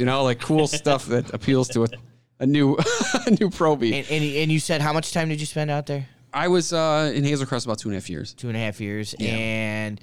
Did you guys do EMS out there? Did you have your own ambulances? Yeah. Okay, no contract or anything like that? Right, yeah. Same in the hills. Yeah. Busy? Were you guys busy? Yeah. I don't know what, you guys would consider busy, but, on the west side. But, no, it was busy at the time. I don't know how many runs we did, but it was just one house. All those towns down there in that whole division are all just like one house with 4 or 5, badass firefighters that are just, doing the best they can to run the ambulance and all the fire calls and everything else. How about the guys you work with? Anybody you want to talk about, guys that you work with? That you worked with out there? Yeah. Are you trying to get to one guy specifically? Well, no, I'm just, I want to know. I know it is Genesis. Yeah, they're a sponsor too. This part of Josh's conversation is sponsored by Genesis. Yeah, right. I won't see any of it. They have the. I worked with Kevin there. Kevin Sears, obviously. He was my partner. Fingers. He was my partner. Yeah. You ever seen the size of the hands on that guy? By the way, it's not fair. You guys ever notice? I'm so jealous. I didn't, but what So I met him for the first time at our live podcast. Did he shake your hand? Did his hands wrap around? It like touched your bicep. Right, yeah. It's fucking weird. So, you know, like, if they're deceiving, because he's a big guy, but he's not like the menacing giant hand guy that you would expect. That's what I'm getting to. Like, I'm like the short little fat Irish kid, you know, and I'm like, hey, what's up, Kevin? And he's like tall. Yeah. He's strikingly handsome. Gorgeous. Yeah, strikingly handsome. I'll give him that. But the hands. The hands. Dude, I couldn't handle him. It's too big for me. Give him a high five at your own risk. So for those of you out in podcast land, if you haven't gone to our YouTube channel yet, you check out Kevin's hands. check out Kevin's hands. But he has custom gloves made. No lie. Custom He gloves. has to. Stop Otherwise, it. they'd be too tiny for his for- it's big for- monster hands. Well, I guess But, when yeah. you're working the tools 24/7. He doesn't. He just. Dude, he can he work could them pull a tools. door off with just his hands, and yet he does this tools. You gotta look at his spreader. 96,000 pounds of spreading force, He's got a and he can pinky pull in it out there with his and hands. He's just fucking hammering away with his fucking thumb like a goddamn Halligan He's- of Hex. He was a great guy to work with on the ambulance. A great guy to work with on fires for sure. you guys were partners. We were partners. Yeah. Yeah, okay. Yeah. We were partners, and just an awesome guy to learn from. He always wanted to do something. You know, always wanted to train, figure something out. You know, just use those hands, get those hands on stuff, get those hands on the tools, knows the tools get those he hands has. on the door prop. You know. So as you're in Hazelcrest. Yeah, Hazelcrest. That's it. Yeah. Okay, so Yeah. how many departments had you worked for at this time? That was my second full time. Okay, job. second career job. Yeah. So I worked in Oak Forest. I was a POC there. And you're You know, 21 years old. Yeah. And you're seasoned. How the Oh, fuck? no, he was. Season. Well, I don't want to brush Season. by this because you worked in Oak Forest with Yeah. a previous guest of ours, Kurt DeGroot. Oh yeah. Oh, No, he yeah. wasn't there at the time. Oh, he was not. No, Okay, he wasn't I'm there at the sorry. time. I was a POC there. misspeaking. I was a POC there. And again, those senior guys there, I was just this 19, 20-year-old idiot. Tim Moss loves you. And all those guys, they treated me so well. And they showed me stuff and everything. And I'm like, they should have just shooed me away in retrospect. You know what I mean? So like, what? Look at this idiot. Was there? I mean, and I know we've mentioned a lot of people, but like, were there guys that like, as you were entering the fire service, that kind of like you're like, man, like that. I like that guy. You're like, that's the guy. You know, or like any. I don't know. I guess like. Who'd you look up to? Yeah. Oh my Yeah. God. So many. You just mentioned Tim. I mean, that was one of my, mentors, you know. I was with Mike- him a couple days ago. You know, and Mikey you could've Kilberg, been also there. known as Spanner Dad. And I mean, that guy was in Country Club Hills. I mean, I just had a number of guys. Yeah. There was this guy, Jimmy Scharnhorst, used to teach me a lot of stuff. You guys ever meet this guy? Yeah, he's a posing guy. Yeah. Yeah, I love So Jimmy. there was a puppet. There was a puppet that looked kind of like him in Oak Forest. And so I'm stupid. So I'm going to do a puppet show. I used to do an impression of this guy. Not around him. Of Jimmy? Josh does so many fucking impressions. Yeah. Continue. I used to do it. Sorry. So I had this thing because he used to have these one-liners like, "Let's not turn a drill into a still, fellas," you know, like that kind of stuff. You know, all we need now is the bearded lady, you know, and like all that stuff. Awesome guy, dude. When he'd be training with you, he'd be like, "Can we agree on that?" You know, and he had the mustache, the You whole have thing. to You see know, what Josh is doing right now. so he They will. We got it on camera. So there was a puppet that semi resembled a stereotype fireman with a mustache, the whole deal. And they had the thing set up because they were doing pub ed that day. So I come in for POC drill at night. And they're full time. These guys are full time union department, 3039. So I go in there and all the other parts, POCs are there. There's some career guys down there. I'm like, I'm going to be funny and make a name and. I don't think of any consequences because I'm 20 years old. Right. And so I get the puppet and I start doing my voice, and the this and that. And I have this other guy, and I'm doing the whole thing. And the room is dying and I'm loving it. I was thriving on this freaking attention. But I don't even think about the consequences that this guy's on duty and he's upstairs. They're laughing because he's behind me. Oh my God. So I can't see. I'm behind the blind. I'm doing the whole thing. All the lines. I'm so funny. Everyone's laughing and then it's silent. Then it's silent. And I'm like, what the hell? That joke should kill right now. I got to ramp it up a little bit. Right. So I just keep going. So I keep going with my voice and the whole thing, the whole, freaking Josh show. And I hear him. I hear his voice from across the room. And I'm like, uh-oh, puppet's down. I don't sound like that. My head pops up over the thing. Hand in puppet. Yeah, my stupid ass pops up over the thing, and I see him. I see Jimmy across the room, and he's looking at me. He goes, "That's supposed to mean me, kid," And I'm just like, and everyone's like trying to see, you know, how this is going to go. And I'm just like, well, I don't mean it out of disrespect. You know, I appreciate everything you do for me. I'm backpedaling the only way that a 20-year-old kid who's just been caught like that can, you know. And I was like, well, I don't say blah, blah, blah. And he goes, is it messing with my paycheck? And I'm like, well, what? And he's like, is it messing with my kids? I'm like, well, no. He's like, I'm all right with it. So years later, 10, 15 years later, he's retiring. And Tim Moss and the guys, they call me to go be Jimmy at his retirement party. So I went up there. I got this super tight shirt, you know, salty ass. He's a U of I instructor too. I got a salty U of I helmet, you know, mustache. And then they go, hey, let's have Jimmy come up and say a few words. And he thinks it's him. But then I blast him through. I blast him through the side and I do the whole thing. Hey fellas, listen up. Let's take a knee here and let's talk about this. All we need now is the bearded lady, fellas. All right, absolute circus. You know, I'll say I do the whole thing, you know, for him. And then they recorded. It was, you know, so I was like, holy shit, man! I can't believe I got out of that one. It's just a theme in my life of like getting away with stuff that I should not have, you know. So like a guy should have destroyed me right there. 20-year-old POC mocking him in front of the whole place, but he just took it cool. And then I got to do it at his retirement party, and we're still very close. You know, we're very close. I love the guy. You know, I mean, that's funny that you guys know him. I know he knows a lot of the younger guys that go through posing and stuff in that division. So yeah, dude, I can't believe I got away with that one. Jimmy's an awesome guy, and he even got us one of our guests. I called him up. I'm like, hey, do you know somebody who? He's like, I'll get right back to you. Did he call you kid? Nobody's really called me kid, and he might. I like it, kid. I'm gonna do it now. But he's good. But Jimmy, if you're listening, we just met Josh tonight. I don't really know him. He said he was cool back in 2001. He said he was cool with it, so that stands. That stands. And then we talked about it. You left Hazel Crest to go to Naperville. But what happened in Hazel Crest? Was there anything that significant that happened? Well, in there Hazel was Crest? a thing that happened in Hazel Crest. There was? Yeah. There was. Like what? I missed a lot of IVs. Yeah. Yeah, okay. And then you went to Naperville. Yep. You missed some IVs. Well, they didn't tolerate that. Yeah, they made me get better. So, do you want to talk about it, or are we gonna see if we can get Kevin in here? Or no, we have him.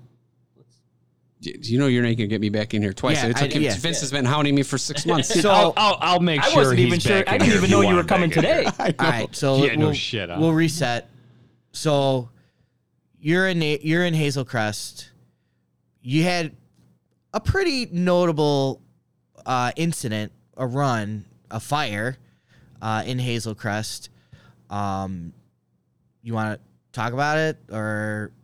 Yeah, I can get into that. Yeah, I can do that. You know, it's tough to talk. It's a tough thing to talk about, but it's again, you know, Joey's just, you know, talking about his stuff too. It's just, you know, part of kind of what makes you. And the main reason we bring shit happens. We like to joke. We like to jag each other around and be silly and stuff and talk about, you know, Disney World Goofy and whatever.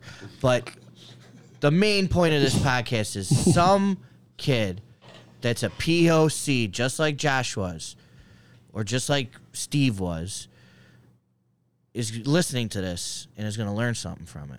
And it's important that we talk about these things and we share it amongst the brotherhood of the fire service so that incident, or they could pick something up from that incident that might save their life.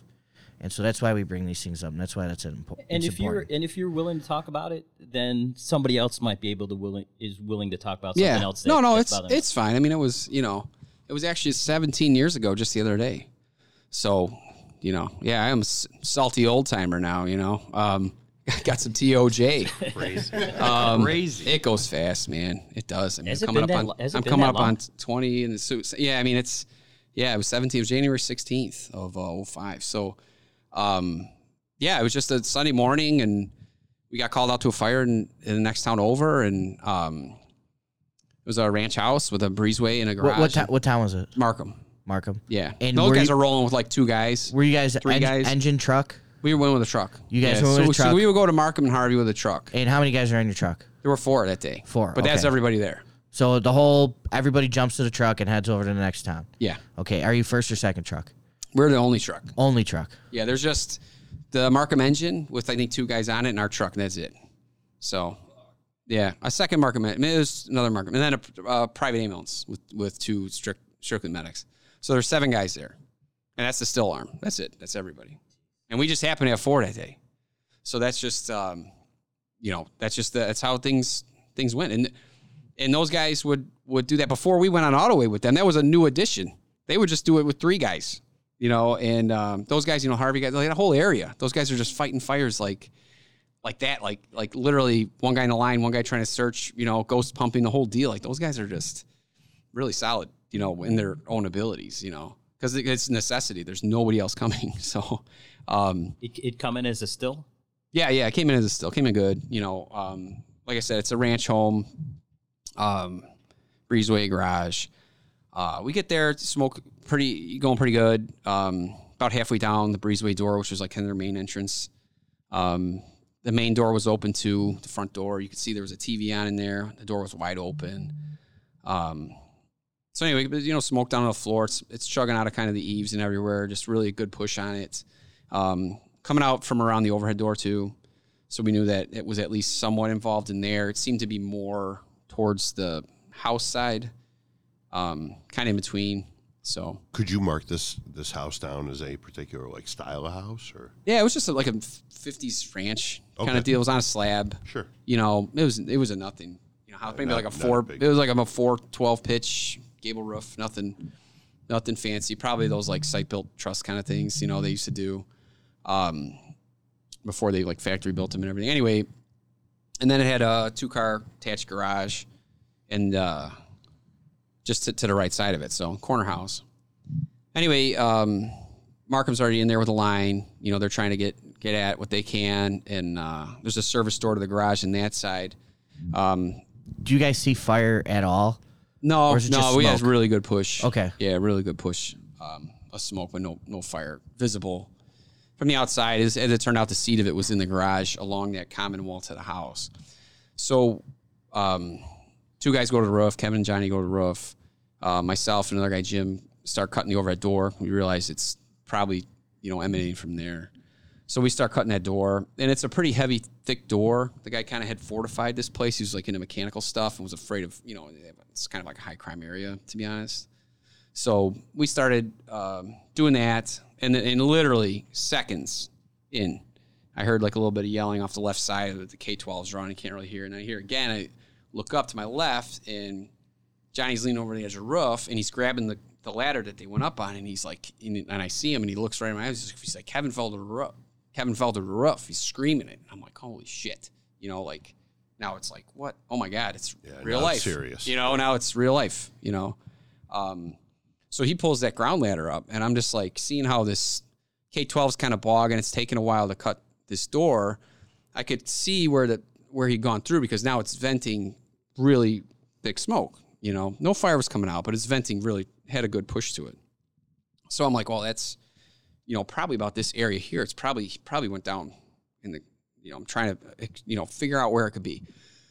So I'm like, well, this standing here waiting for the door is not probably the fastest way, And so I go around the side. I'm like, there's got to be a service door. But I knew the guys were trying to bang on what was the service door through the breezeway and through the house side. So I could hear them still banging on it. But I'm like, well, there's got to be another way. So I went around to the D side, and the DC corner had some windows, and they were maybe about 1.5 feet off the ground up until, ceiling height. And it was some type of sunroom where they were growing plants at one time, but it was built into the footprint of the garage. So it didn't stick out. There's about 4 windows about that height. So patio door height, and they're smoke stains. So they're pretty thick with smoke. You couldn't see in it, but I'm like, well, obviously there's no door. Those go in there. Right. So I took one out, and the smoke starts, chugging out of there. But then I hopped in there, and I knocked over all these plants. And I'm like, well, they got to get in here. The plants are all dead and shit. So I'm like, well, nobody's been in here a long time. But I'm like, well, there's got to be a way into the garage from here somewhere, because they don't get it from the outside.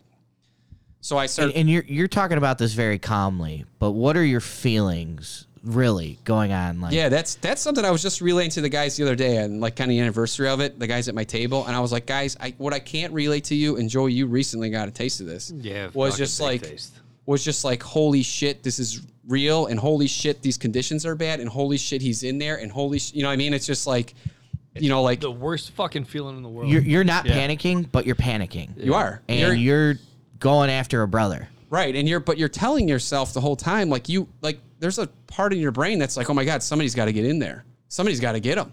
Yeah. But then you realize the whole time, you're like, there's nobody else. There is nobody else.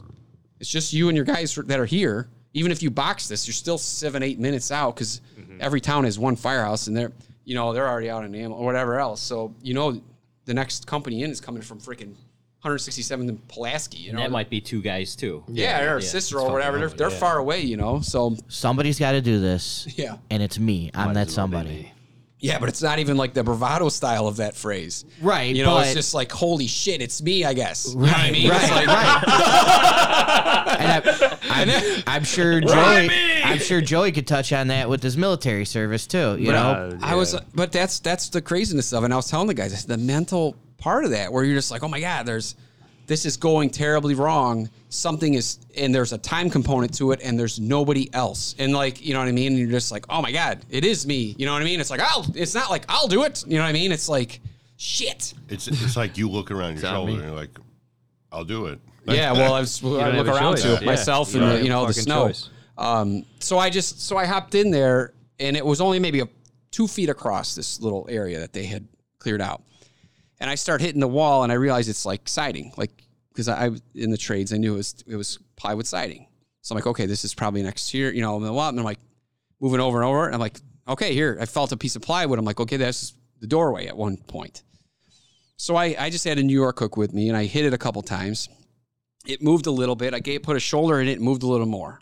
So I had maybe 8-10 inch opening, and I'm just like, all right, well, this is feasible. So I hopped back out. Ran around the front because I was like, well, what am I going to do by myself? You know what I mean? Like, obviously I can't do this, go in there by myself. So I was like figuring out, hey, maybe they found a better way, first of all, than my shit sunroom that I just found. And second of all, if we are going to use the dumb route that I just found, I'm going to need help. So Johnny's still out front. What he had done was he actually took the ladder that they went up. It was a straight ladder, like a 16, and he stuffed it through the hole. So he thought, if Kevin could self-rescue, he would, right? Because he's Kevin. Yeah, with his hands, he would just fan the smoke out of the way. And so, anyways, so he's up there, and then the private ambulance threw another ladder to get him down. So now he's on a ground level by the time I got out front. Because these private ambulance guys are probably like POCs, like somewhere. Yeah, I heard like a lot of times he's like, what are they from Dailies or they were Dailies or Buds, whatever it was. And these guys would show up and be like, I'll make the hydrant. I work at blah blah blah. Yeah, blah. they would help. They would help out, and nobody was really going to object, and it wasn't like, hey, don't do, because there's just necessity, right? Yeah. Give me bodies. So, and the guys just had the best of intentions, So and they're still cutting the door, and I said, hey Johnny, I got a way, if you want to try it, and he's like, let's go, So we went back around. I showed him. We went back over the little, through the window, and hit the plywood a couple more times. We're not moving any further, and we had to shift our packs and kind of move in there. So it's something that we were semi-proficient with. But then right when I hopped in there, into the conditions, you couldn't see nothing, and I had shifted my pack to get in, then it really hit me again where I was just like, well, you're not getting out of here easily. Like, you've tried to get in. Like, that's normally a tactic that you use to try to get out of somewhere. So I'm like, well, you've really screwed yourself now. And again, it's just that feeling of, oh my God. And then you realize how hot it is, and you can't see anything, and you know that your friend that you were eating breakfast with 20 minutes ago is in there, and it's up to you and the guy you're with, and it's just, that is that panic that is trying to get you. And it's like, and you're literally just the whole time, you're not just like, hey, here we go, charge through the place. You're just like, oh shit. You know what I mean? The whole time. I just remember like being on the verge of like, can I even function anymore? Yeah. Either all of us are getting out of this or none of us are getting out of this. Right. But it wasn't like, we won't leave a guy behind. It wasn't like that kind of stuff. It was just like, oh my God, we're in this now, and we're all going down, or we're getting him. So when people, and you get a medal for it and all that stuff, and people think, oh, it's, you did something amazing. It's like, well, dude, I was terrified, and it wasn't like, oh my God, here we go, we're going to get him, blah, blah, blah. It wasn't all gung-ho type of stuff. Did you after you shifted your pack, did you throw it on the right way? Yeah, shifted it, just cinched back down. I didn't spend a lot of time with it, like we're in the trailer behind the firehouse. So I just one strap, back up. And then we get in there and you got engines, transmission, all kinds of stuff everywhere, right? And it's like it's a 2.5 car wide, but it's deeper than a usual garage. He's got 6 cars in here. I believe it was 6 because they're front to back, right? Bumper to bumper, basically. But you come in, you're kind of moving stuff around, trying to make your way through all this, basically what's hoarder conditions of tools and stuff. And I remember like hitting like a I'm a car guy too. So I hit like a trans. I'm like, oh, that's a Chevy Trans, Chevy TH350. And like, and it was a welcome distraction for a half second. What are we telling? While I'm tripping over this, train. So, and I move, but then we're just starting to move. We were just like, not even like following search patterns or where we just knew the general direction we needed to head across this, which would be Did you see the hole in the roof where he fell through? From inside? Yeah. Oh, you couldn't see anything. Okay. No, you couldn't see anything. You have no point of reference to where Kevin other than my internal compass, which has failed me many times, and the orientation of the cars. Okay. So they were backed in, and you could tell when you felt the hood of the car or whatever, and so you knew they were backed in, so you knew what way you were heading, and then you knew there was probably gonna be another row of them. So we get over to one, or between the bumpers maybe, and then the next one, and I remember it was like a 68 to 72 Chevy Nova. Very distinctive front fender. Are you calling out for Kevin? Are you calling out for him? Like, yeah. Hey, Kev, where the hell are you? Is his pass alarm gone off yet? No. He didn't have a air bottle on. Okay. So he had it on his back. What the? He had it on his back, but he didn't have it. Yes, obviously it has to be on.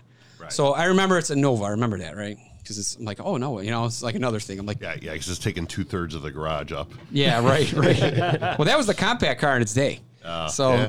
Which is still 4,000 pounds. But so anyway, I'm like, well, we got to keep heading this way. We're about the middle of the garage, and we got to go to the next row.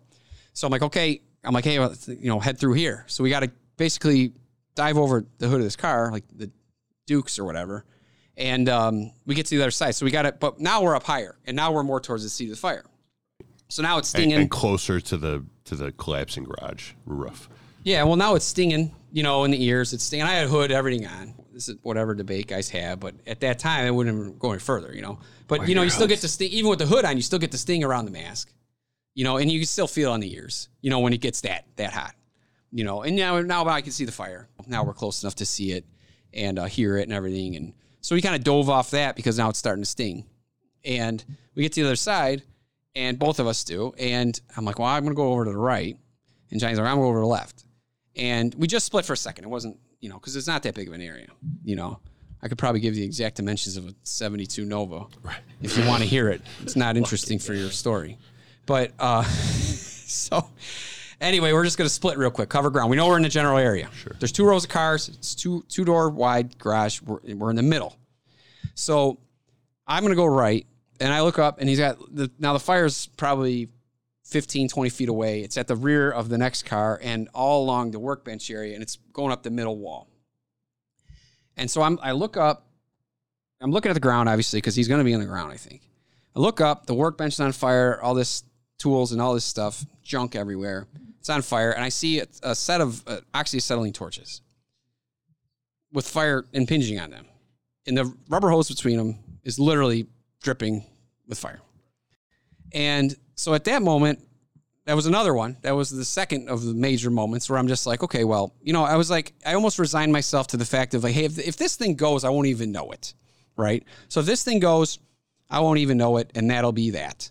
And so then it was almost like I had resigned to it, to where I was just like, well, that's it, because look how bad this is, and there's no way we're going to get us and carry a guy over the hood and around this and around the transmission and back out the 8-inch opener.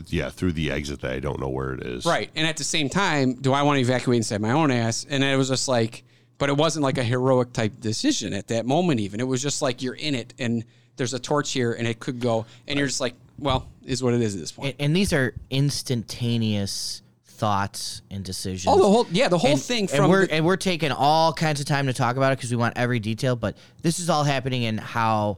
minutes? Yeah, it was like 2.5 minutes or something from the time, because Orland Dispatch had the Mayday and stuff from like the Mayday call to like, do you know, it was like 2.5 minutes. Who called the Mayday? His partner on the roof? No, the incident commander who's also the engineer. Okay, gotcha. So yeah, multifunction. Yeah, they're like I said, those guys are awesome. I mean, they're really solid. They can handle. They're not like they're so short staffed, but they're almost just like we can handle it. I mean, they don't want it, but they can just handle it because it's just how they've operated for so long. This is Tuesday, and they've gotten those guys have gotten very good at functioning with nothing, and they're very good at it. They're very, very good at it. So right when I realized that, and I'm having my existential crisis over there, I hear Johnny yelling, and I look, and so I go back over by him, and what he had found was the base of the ladder. So his light kind of hit the base of the ladder. You know, it's quite dark, but his light hits the base of the ladder. So he knows we're in the general area. Yeah, I was gonna say that's a close second. It's a good is knowing that at least you got a way out of there. Yeah. What's that with the ladder? Yeah. Oh, we knew we weren't gonna climb that out. It was climbing out through the chimney. Yeah, I mean it was a straight up chimney. Okay. Right when I saw that hole, I mean we knew it. I think someone has the ladder. I think I might have a section of the ladder because it's like it's like they couldn't put it back in service. Right. So I was just like, that is no, there was no way.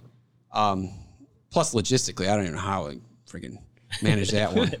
With those hands and everything. You'd have to put the hands sideways. 300-pound hands. So how'd you end up finding Kevin? Well, that was when Johnny's like, hey, I found the base of the ladder. You know, I heard him over. He's like, so he found a ladder. Like, he's got to be right here. It's a bit of a marker because he went through the hole where the ladder is. Right. And I don't know if that was his original intention. I don't think it was. And we've talked about it. I think it was more of like, hey, if he can get out, he will. But as it turned out, I mean, what a brilliant move it was. And so he's like, hey, you got to run. And then he's like, I got him. So so he found him. So he's right there, like just a few feet from it. Like underneath the car, like half underneath the car, bottle underneath the car, humongous hands on his face, which so big. I know. Well, I gotta lighten it somehow because I gotta lighten it somehow. It was like he had a parachute over his body with these mitts. I told you his hands got burned very bad. He didn't have his gloves on at the time, and I don't know if he was like manipulating something and had his gloves off, but his gloves were off, and he was protecting his face with them, and. So anyway, his hands got burned real bad, his neck and everything else. His hair, had like tar from the roof in it and everything else. His helmet came. Anyway, his hands were burned pretty bad, like full thickness burns, as we call them now. You may remember them as 3rd-degree burns, but those of us. And the progressive. But anyway, I said BMS, it. Right. So just the back of his hands getting full thickness burns meant that he had burns over 60% of his body. Listen, just because his hands are so big. Josh, just because you guys signed a new contract and now you suddenly have a interest in EMS over where you're at now. I'm terrible at it. Yeah, we don't. Come on. But 60% of his body, dude. I saw it just in the hands. Did you? Funny. It's still funny, though. It still hit me right away. I'm glad it still hit because I've used the joke before. Have you? Don't stop. Forever. Don't stop. Forever. Yeah. Oh, God, I love it. Kevin, we're sorry. He had a chance to be here. It's your fault for having big hands. So we So and you then guys both meet at him? Yeah. Okay. So he and stood all over his face and everything. And Johnny went for his mask, couldn't get it to work immediately. And we didn't mess with it long because we're just like, and that's one of those things where I think back, like, hey, should we have got him out of here right away or done this or done that? But it's like, we're just like, oh my God, we found him and he needs to get out. That was like one of those like split second things. Should we delay a second? They did, Johnny did try it, and I'm just going, now I'm going to go to the high spot on his straps, right? So I've zipped around him while, Johnny's kind of assessing him. And I zip around him to the back and I start cinching the straps down and doing this and that and trying to see what's going on. And of course he's unconscious and everything. And I said, we could hear him cutting still behind me. And now he's about 20 feet away behind me. So he's unconscious at this point? Yeah. Oh, yeah. Oh, wow. So with burns over 60% of his body, just the hands. So it's a rule of nines, I believe they call it. The rule of nines. It's normally 1% if you look at the chart. Oh, yeah, but not him. Yeah. No, yeah. 30 each. So anyways. Put a picture of his hands with his podcast, please. It wasn't a conscious decision, but it was kind of like, hey, we're not going back the way we came in. It's just not going to work. So we're just like, well, let's go towards the saw. By this point, it was like a kind of like a judgment call. Like, hey, man, they'll probably have that door open by now. And because they were working, and the guy, he's good with the tool and everything else. You know, it's not like he was inept. I mean, he was good with the tool. He was doing it just right. It just sometimes it takes a while. And usually you're just trying to. What was the difference in distance from where you came from to the door that you're headed to right now? Oh, from where we found him to the overhead door? Yeah. I'd say 1.5 car lengths. It's a better option if they can get that door open. Yeah. Right? Oh yeah. Yeah. So, you know, so I'm going to get, you know, so I get up there and get straps, you know, and now I'm falling back into muscle memory. So of RIT training, basically. So I got to get the straps and I'm going to start moving. And then it's like, ready, go, you know, and we're actually doing this. The ready, go. And so we do it. And then I take one step back and I'm used to, you know, bay floor or whatever else you train. Well, I fall right on my ass. I fall backwards because there's shit there. There's stuff that had fallen. There was a cabinet that it turned out, was smashed on top. When he fell on top of that cabinet, I guess breaking his vertebrae, 3 of them or whatever, and then fell to the ground. So that thing fell over. So then now we got to carry him over that thing. It's just like a metal cabinet, full height type cabinet. Mm-hmm. So we got to lift him over that. So I just didn't even think. I was like, oh, we're going to slide. You know, every RIT drill you do, you find the victim, and now you just get to slide him out. Right. You don't have to look behind you. Right. just go full send backwards. So I'm like, oh crap, you know, this is different, you know. So I fall down. So I'm like, okay, you know, then you know, ready, go up, ready, go over, and just keep going. And then some more crap we had to navigate around, but it's not a long distance, but it sure, you know, seems long. Right. But and then so I get to the how much you think Kevin weighed at that point? 190. 190. Yeah, plus I knew it because we heard it at Loyola. Okay, plus his gear. Plus his gear. Or no, we weighed in the shift before at like working out or something. Okay. You know, so he's 190 pounds plus his maybe gear. less because he lost some skin on the hands. So he's like 120. That hand skin. Yeah, the hand skin's about 5 pounds each. Right? Yeah, right. So we get then my next thing I bump into in reverse is the overhead door. I hear him cutting. So the next thing I bump into is the overhead door, and I'm like, oh shit, it's not open yet.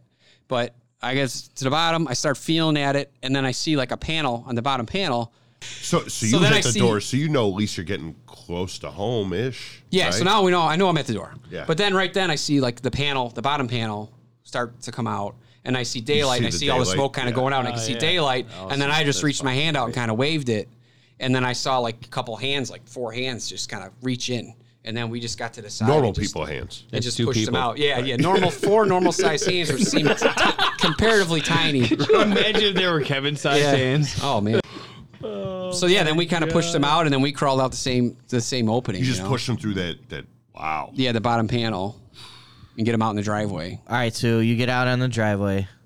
What are your feelings?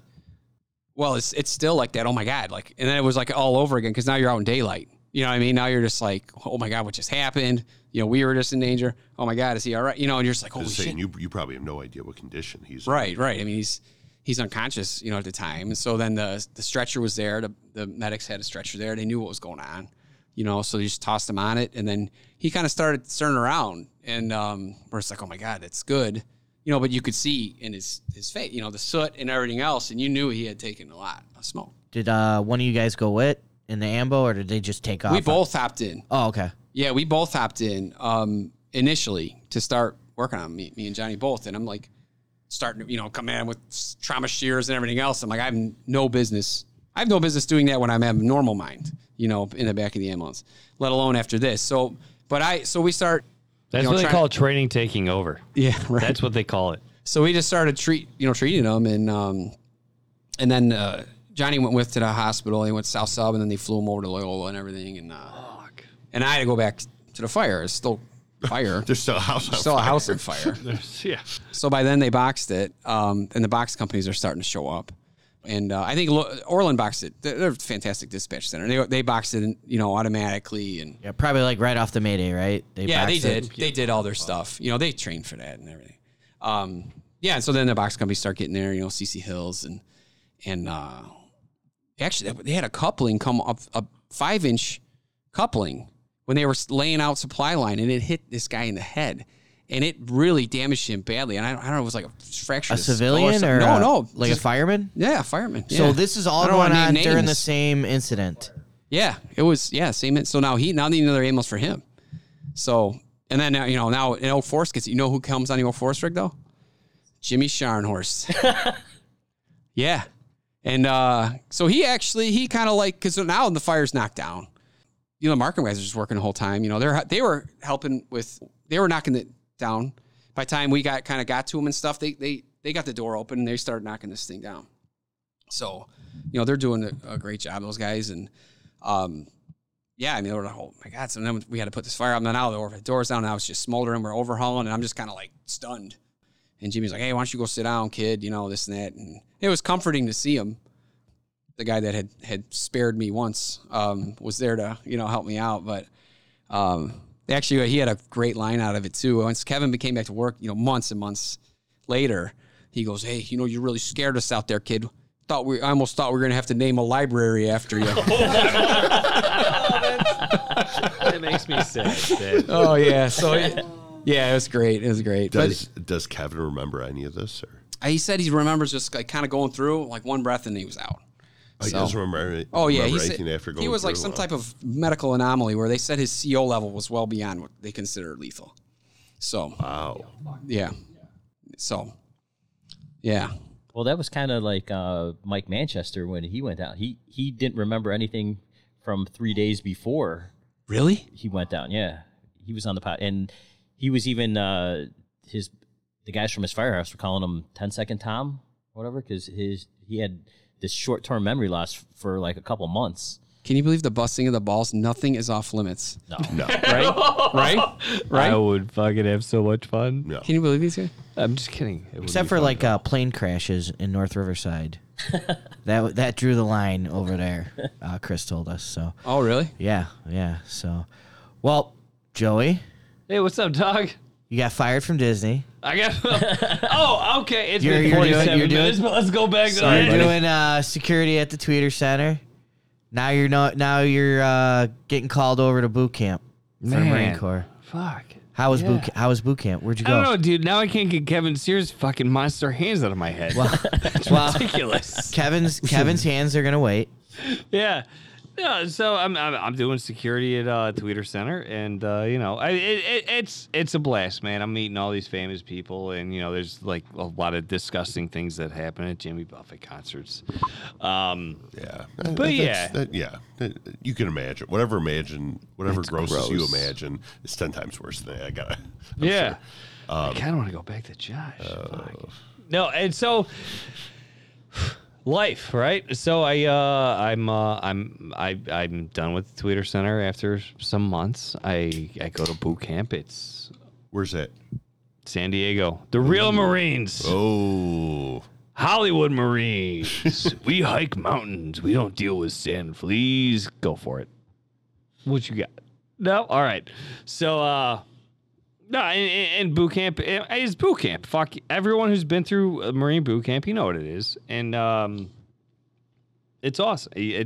Honestly, it is awesome. It's a totally life-changing experience for me. I realize just how competitive I am, how... oh, yeah? Like going through boot camp, or are you just saying... Yeah. No, in general. I was a squad leader. I became a scribe. I did really well on my ASVAB, which is... So I was in the bottom, 6 people in my graduating class, but I also scored a 94 on the ASVAB, and it's out of 100. Yeah. So I did well. I did well. Did you get placed with... I know Marine Corps' primary is always infantry, right? But no. So, I mean, the Marine Corps, when you take the ASVAB, that's when they're trying to figure out where you want to go, and they pushed me to go into Intel. Yeah. Which would have been cool, but at the same time, 9/11 just happened, and I was just like, this is gonna be. I want to fight. I wanted to kill everyone I could. Yeah. So I was artillery. That's king of battle. 90% of casualties come from artillery. So that's the route I went. I didn't deploy to actual Iraq until 2006. And I didn't even deploy as an artillery guy. I deployed as an MP. So what we were doing detentions. We were rolling up detainees. It was a weird deployment because it was something that I was totally not used to, and it was there's just a lot of stuff that happened. Where were you up until that point? So I a lot of time at 29 Palms, I enlisted in the reserves. I wasn't a huge fan. I did a lot of augment time to active duty. So 29 Palms was like that's where artillery goes. Yeah, that's where artillery goes because it's just a huge impact area.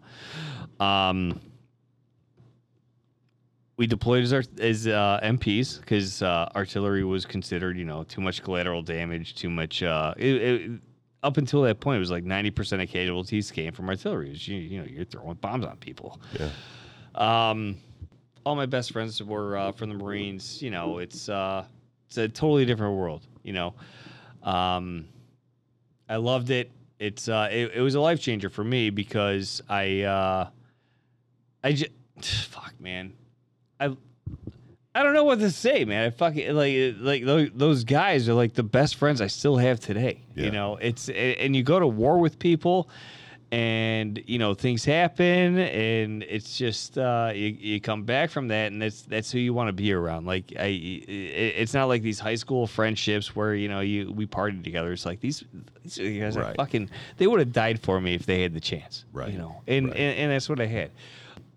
Come back from the Marine. Were any of these buddies local around here, or were they just all over? Yeah, well, shit, a lot are all over, but I have a lot of local buddies. A lot of them are local. Came from the same area, for sure. Awesome. Come back from Iraq, and I had, I'm not going to get into it just because it's like my own personal shit, but I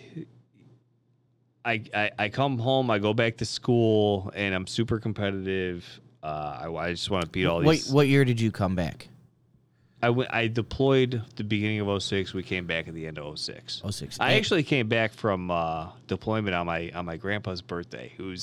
He's always been my hero. It's my mom's dad. He's like the fucking hero of my life. He's the best dude I've ever met in my life. And where are you in 2006? Where are you at, Josh? I was still working at Hazelcrest. Still working at Hazelcrest. Are we beyond then the incident with Kevin? Yeah. Past that. What year were you presented with an award from the state fire marshal? That was in May of 06. 06. So May of 06. Yeah. And it was for that incident. What were you presented with? The Illinois Firefighting Medal of Honor. The Illinois, and that's like pretty. That's very prestigious. Yeah, that's as high as it gets, right? Got it from Blagojevich, who ended up. As high as it gets. It's still as high as it gets, even with Rod. Who wrote you up for that? Do you know? I don't know. I honestly don't know. Yeah. So you're getting awards. You're coming out of the military. After that, you're super competitive in school. Dude, yeah, no, for sure. I'm political science pre-law. I assume I'm going to be a lawyer. Obviously, we're going into what turns out to be a huge fucking recession. And I'm looking at law school placement rates, and I'm looking at like Northwestern. I want to look at the best law schools because, honestly, I got like a great GPA in college, and I want to go to the best of the best for schools. Yeah. And then I'm looking at the debt that comes along with them. Like, fuck that. So I don't end up going to law school. I end up taking a bunch of odd jobs. I'm working like 5 jobs.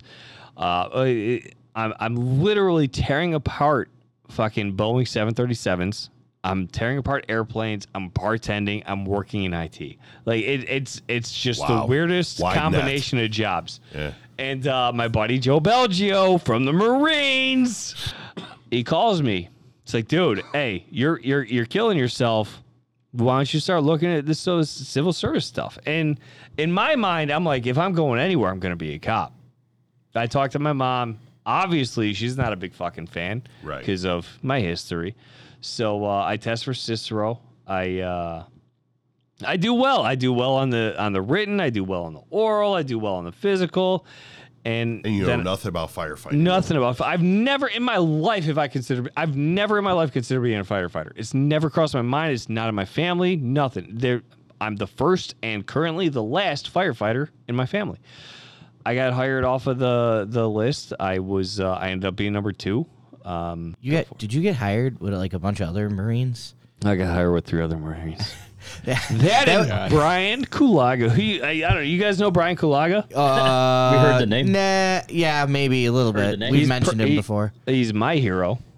if Kermit the Frog is your hero, that's like my hero too. He's really all Brian Kulaga, I got hired with his brother Mark, and I got hired with his brother Mark, and two other Marines, Shaw Pittman, who is still there, and Reno Mariotti, who is now a Schaumburg firefighter. He lasted in Cicero like 6 months, and he's a guy, I love him to death, and I just saw him a couple days ago, and he's fucking awesome. He wanted to ride the box. He wanted to be on the ambulance, dude. And he got that in Schaumburg. He definitely got it in Schaumburg. He's about to be a lieutenant over there, but he got it in Schaumburg. He left. We got hired in July. He left in December of 2012. But yeah, great dude. That's what year you guys started, was 12?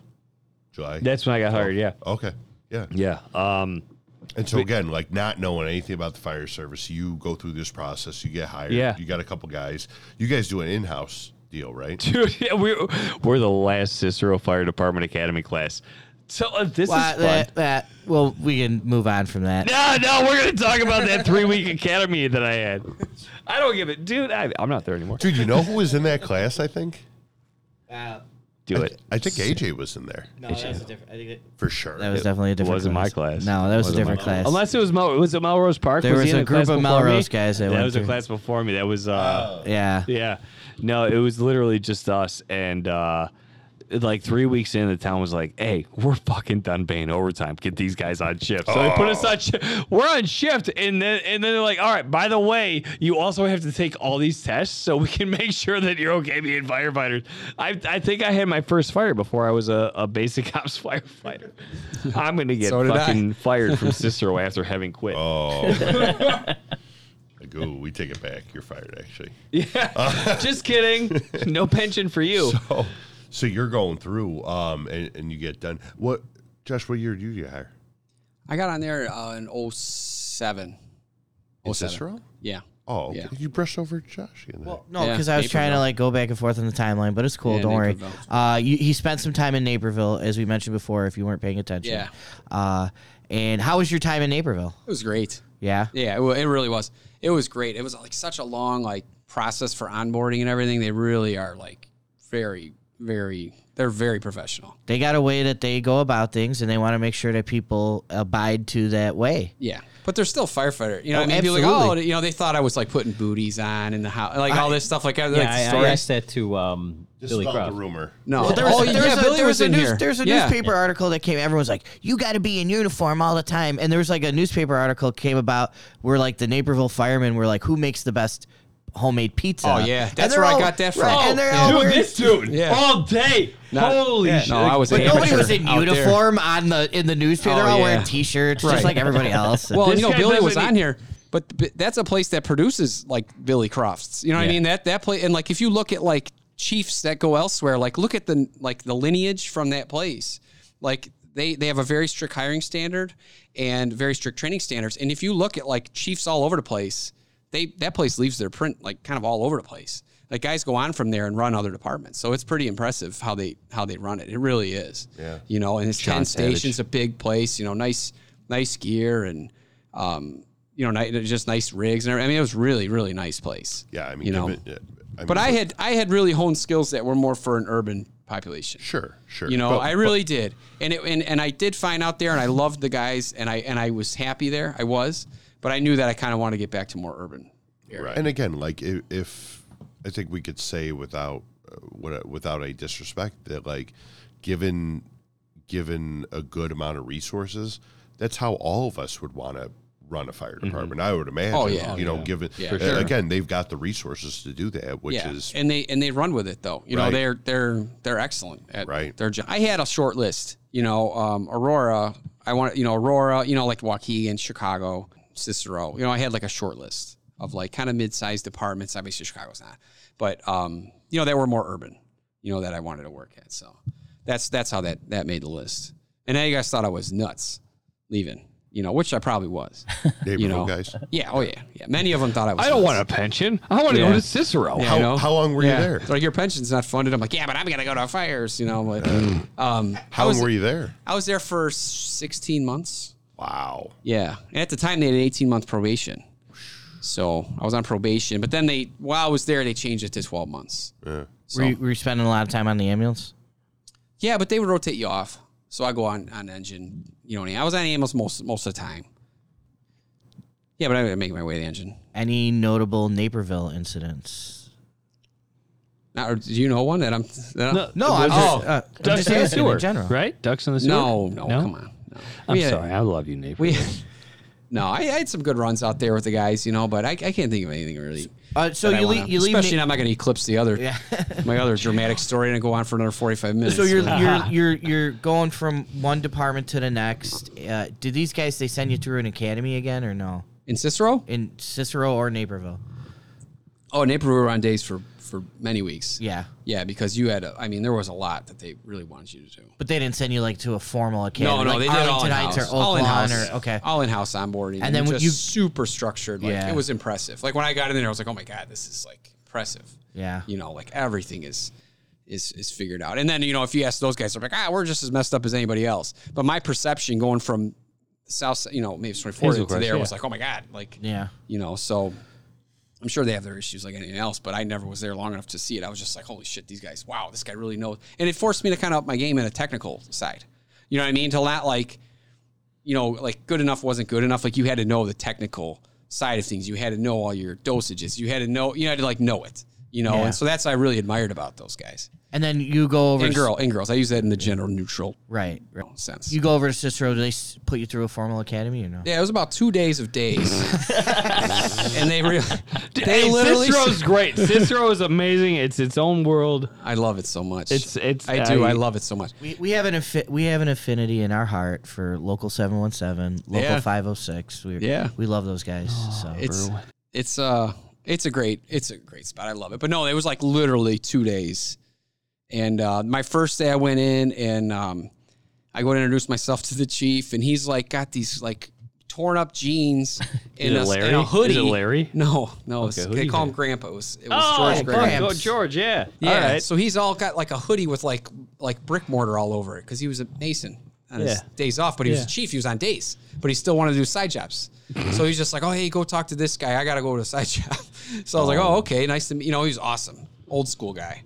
So anyway, they just put me on days for 2 days, and then they needed somebody on shift to put me on shift. It was the same situation that when Joey came out, just get this guy through. Totally different. I was never a firefighter before Cicero. He was a firefighter. Yeah. They thought I made it through Naperville's, onboarding and everything. They're like, oh, this guy's squared away. Oh, did they shoot you through? Oh, yeah, 2 days on days, and then I was on shift because they had overtime on Saturday or something. So they said, oh, nope.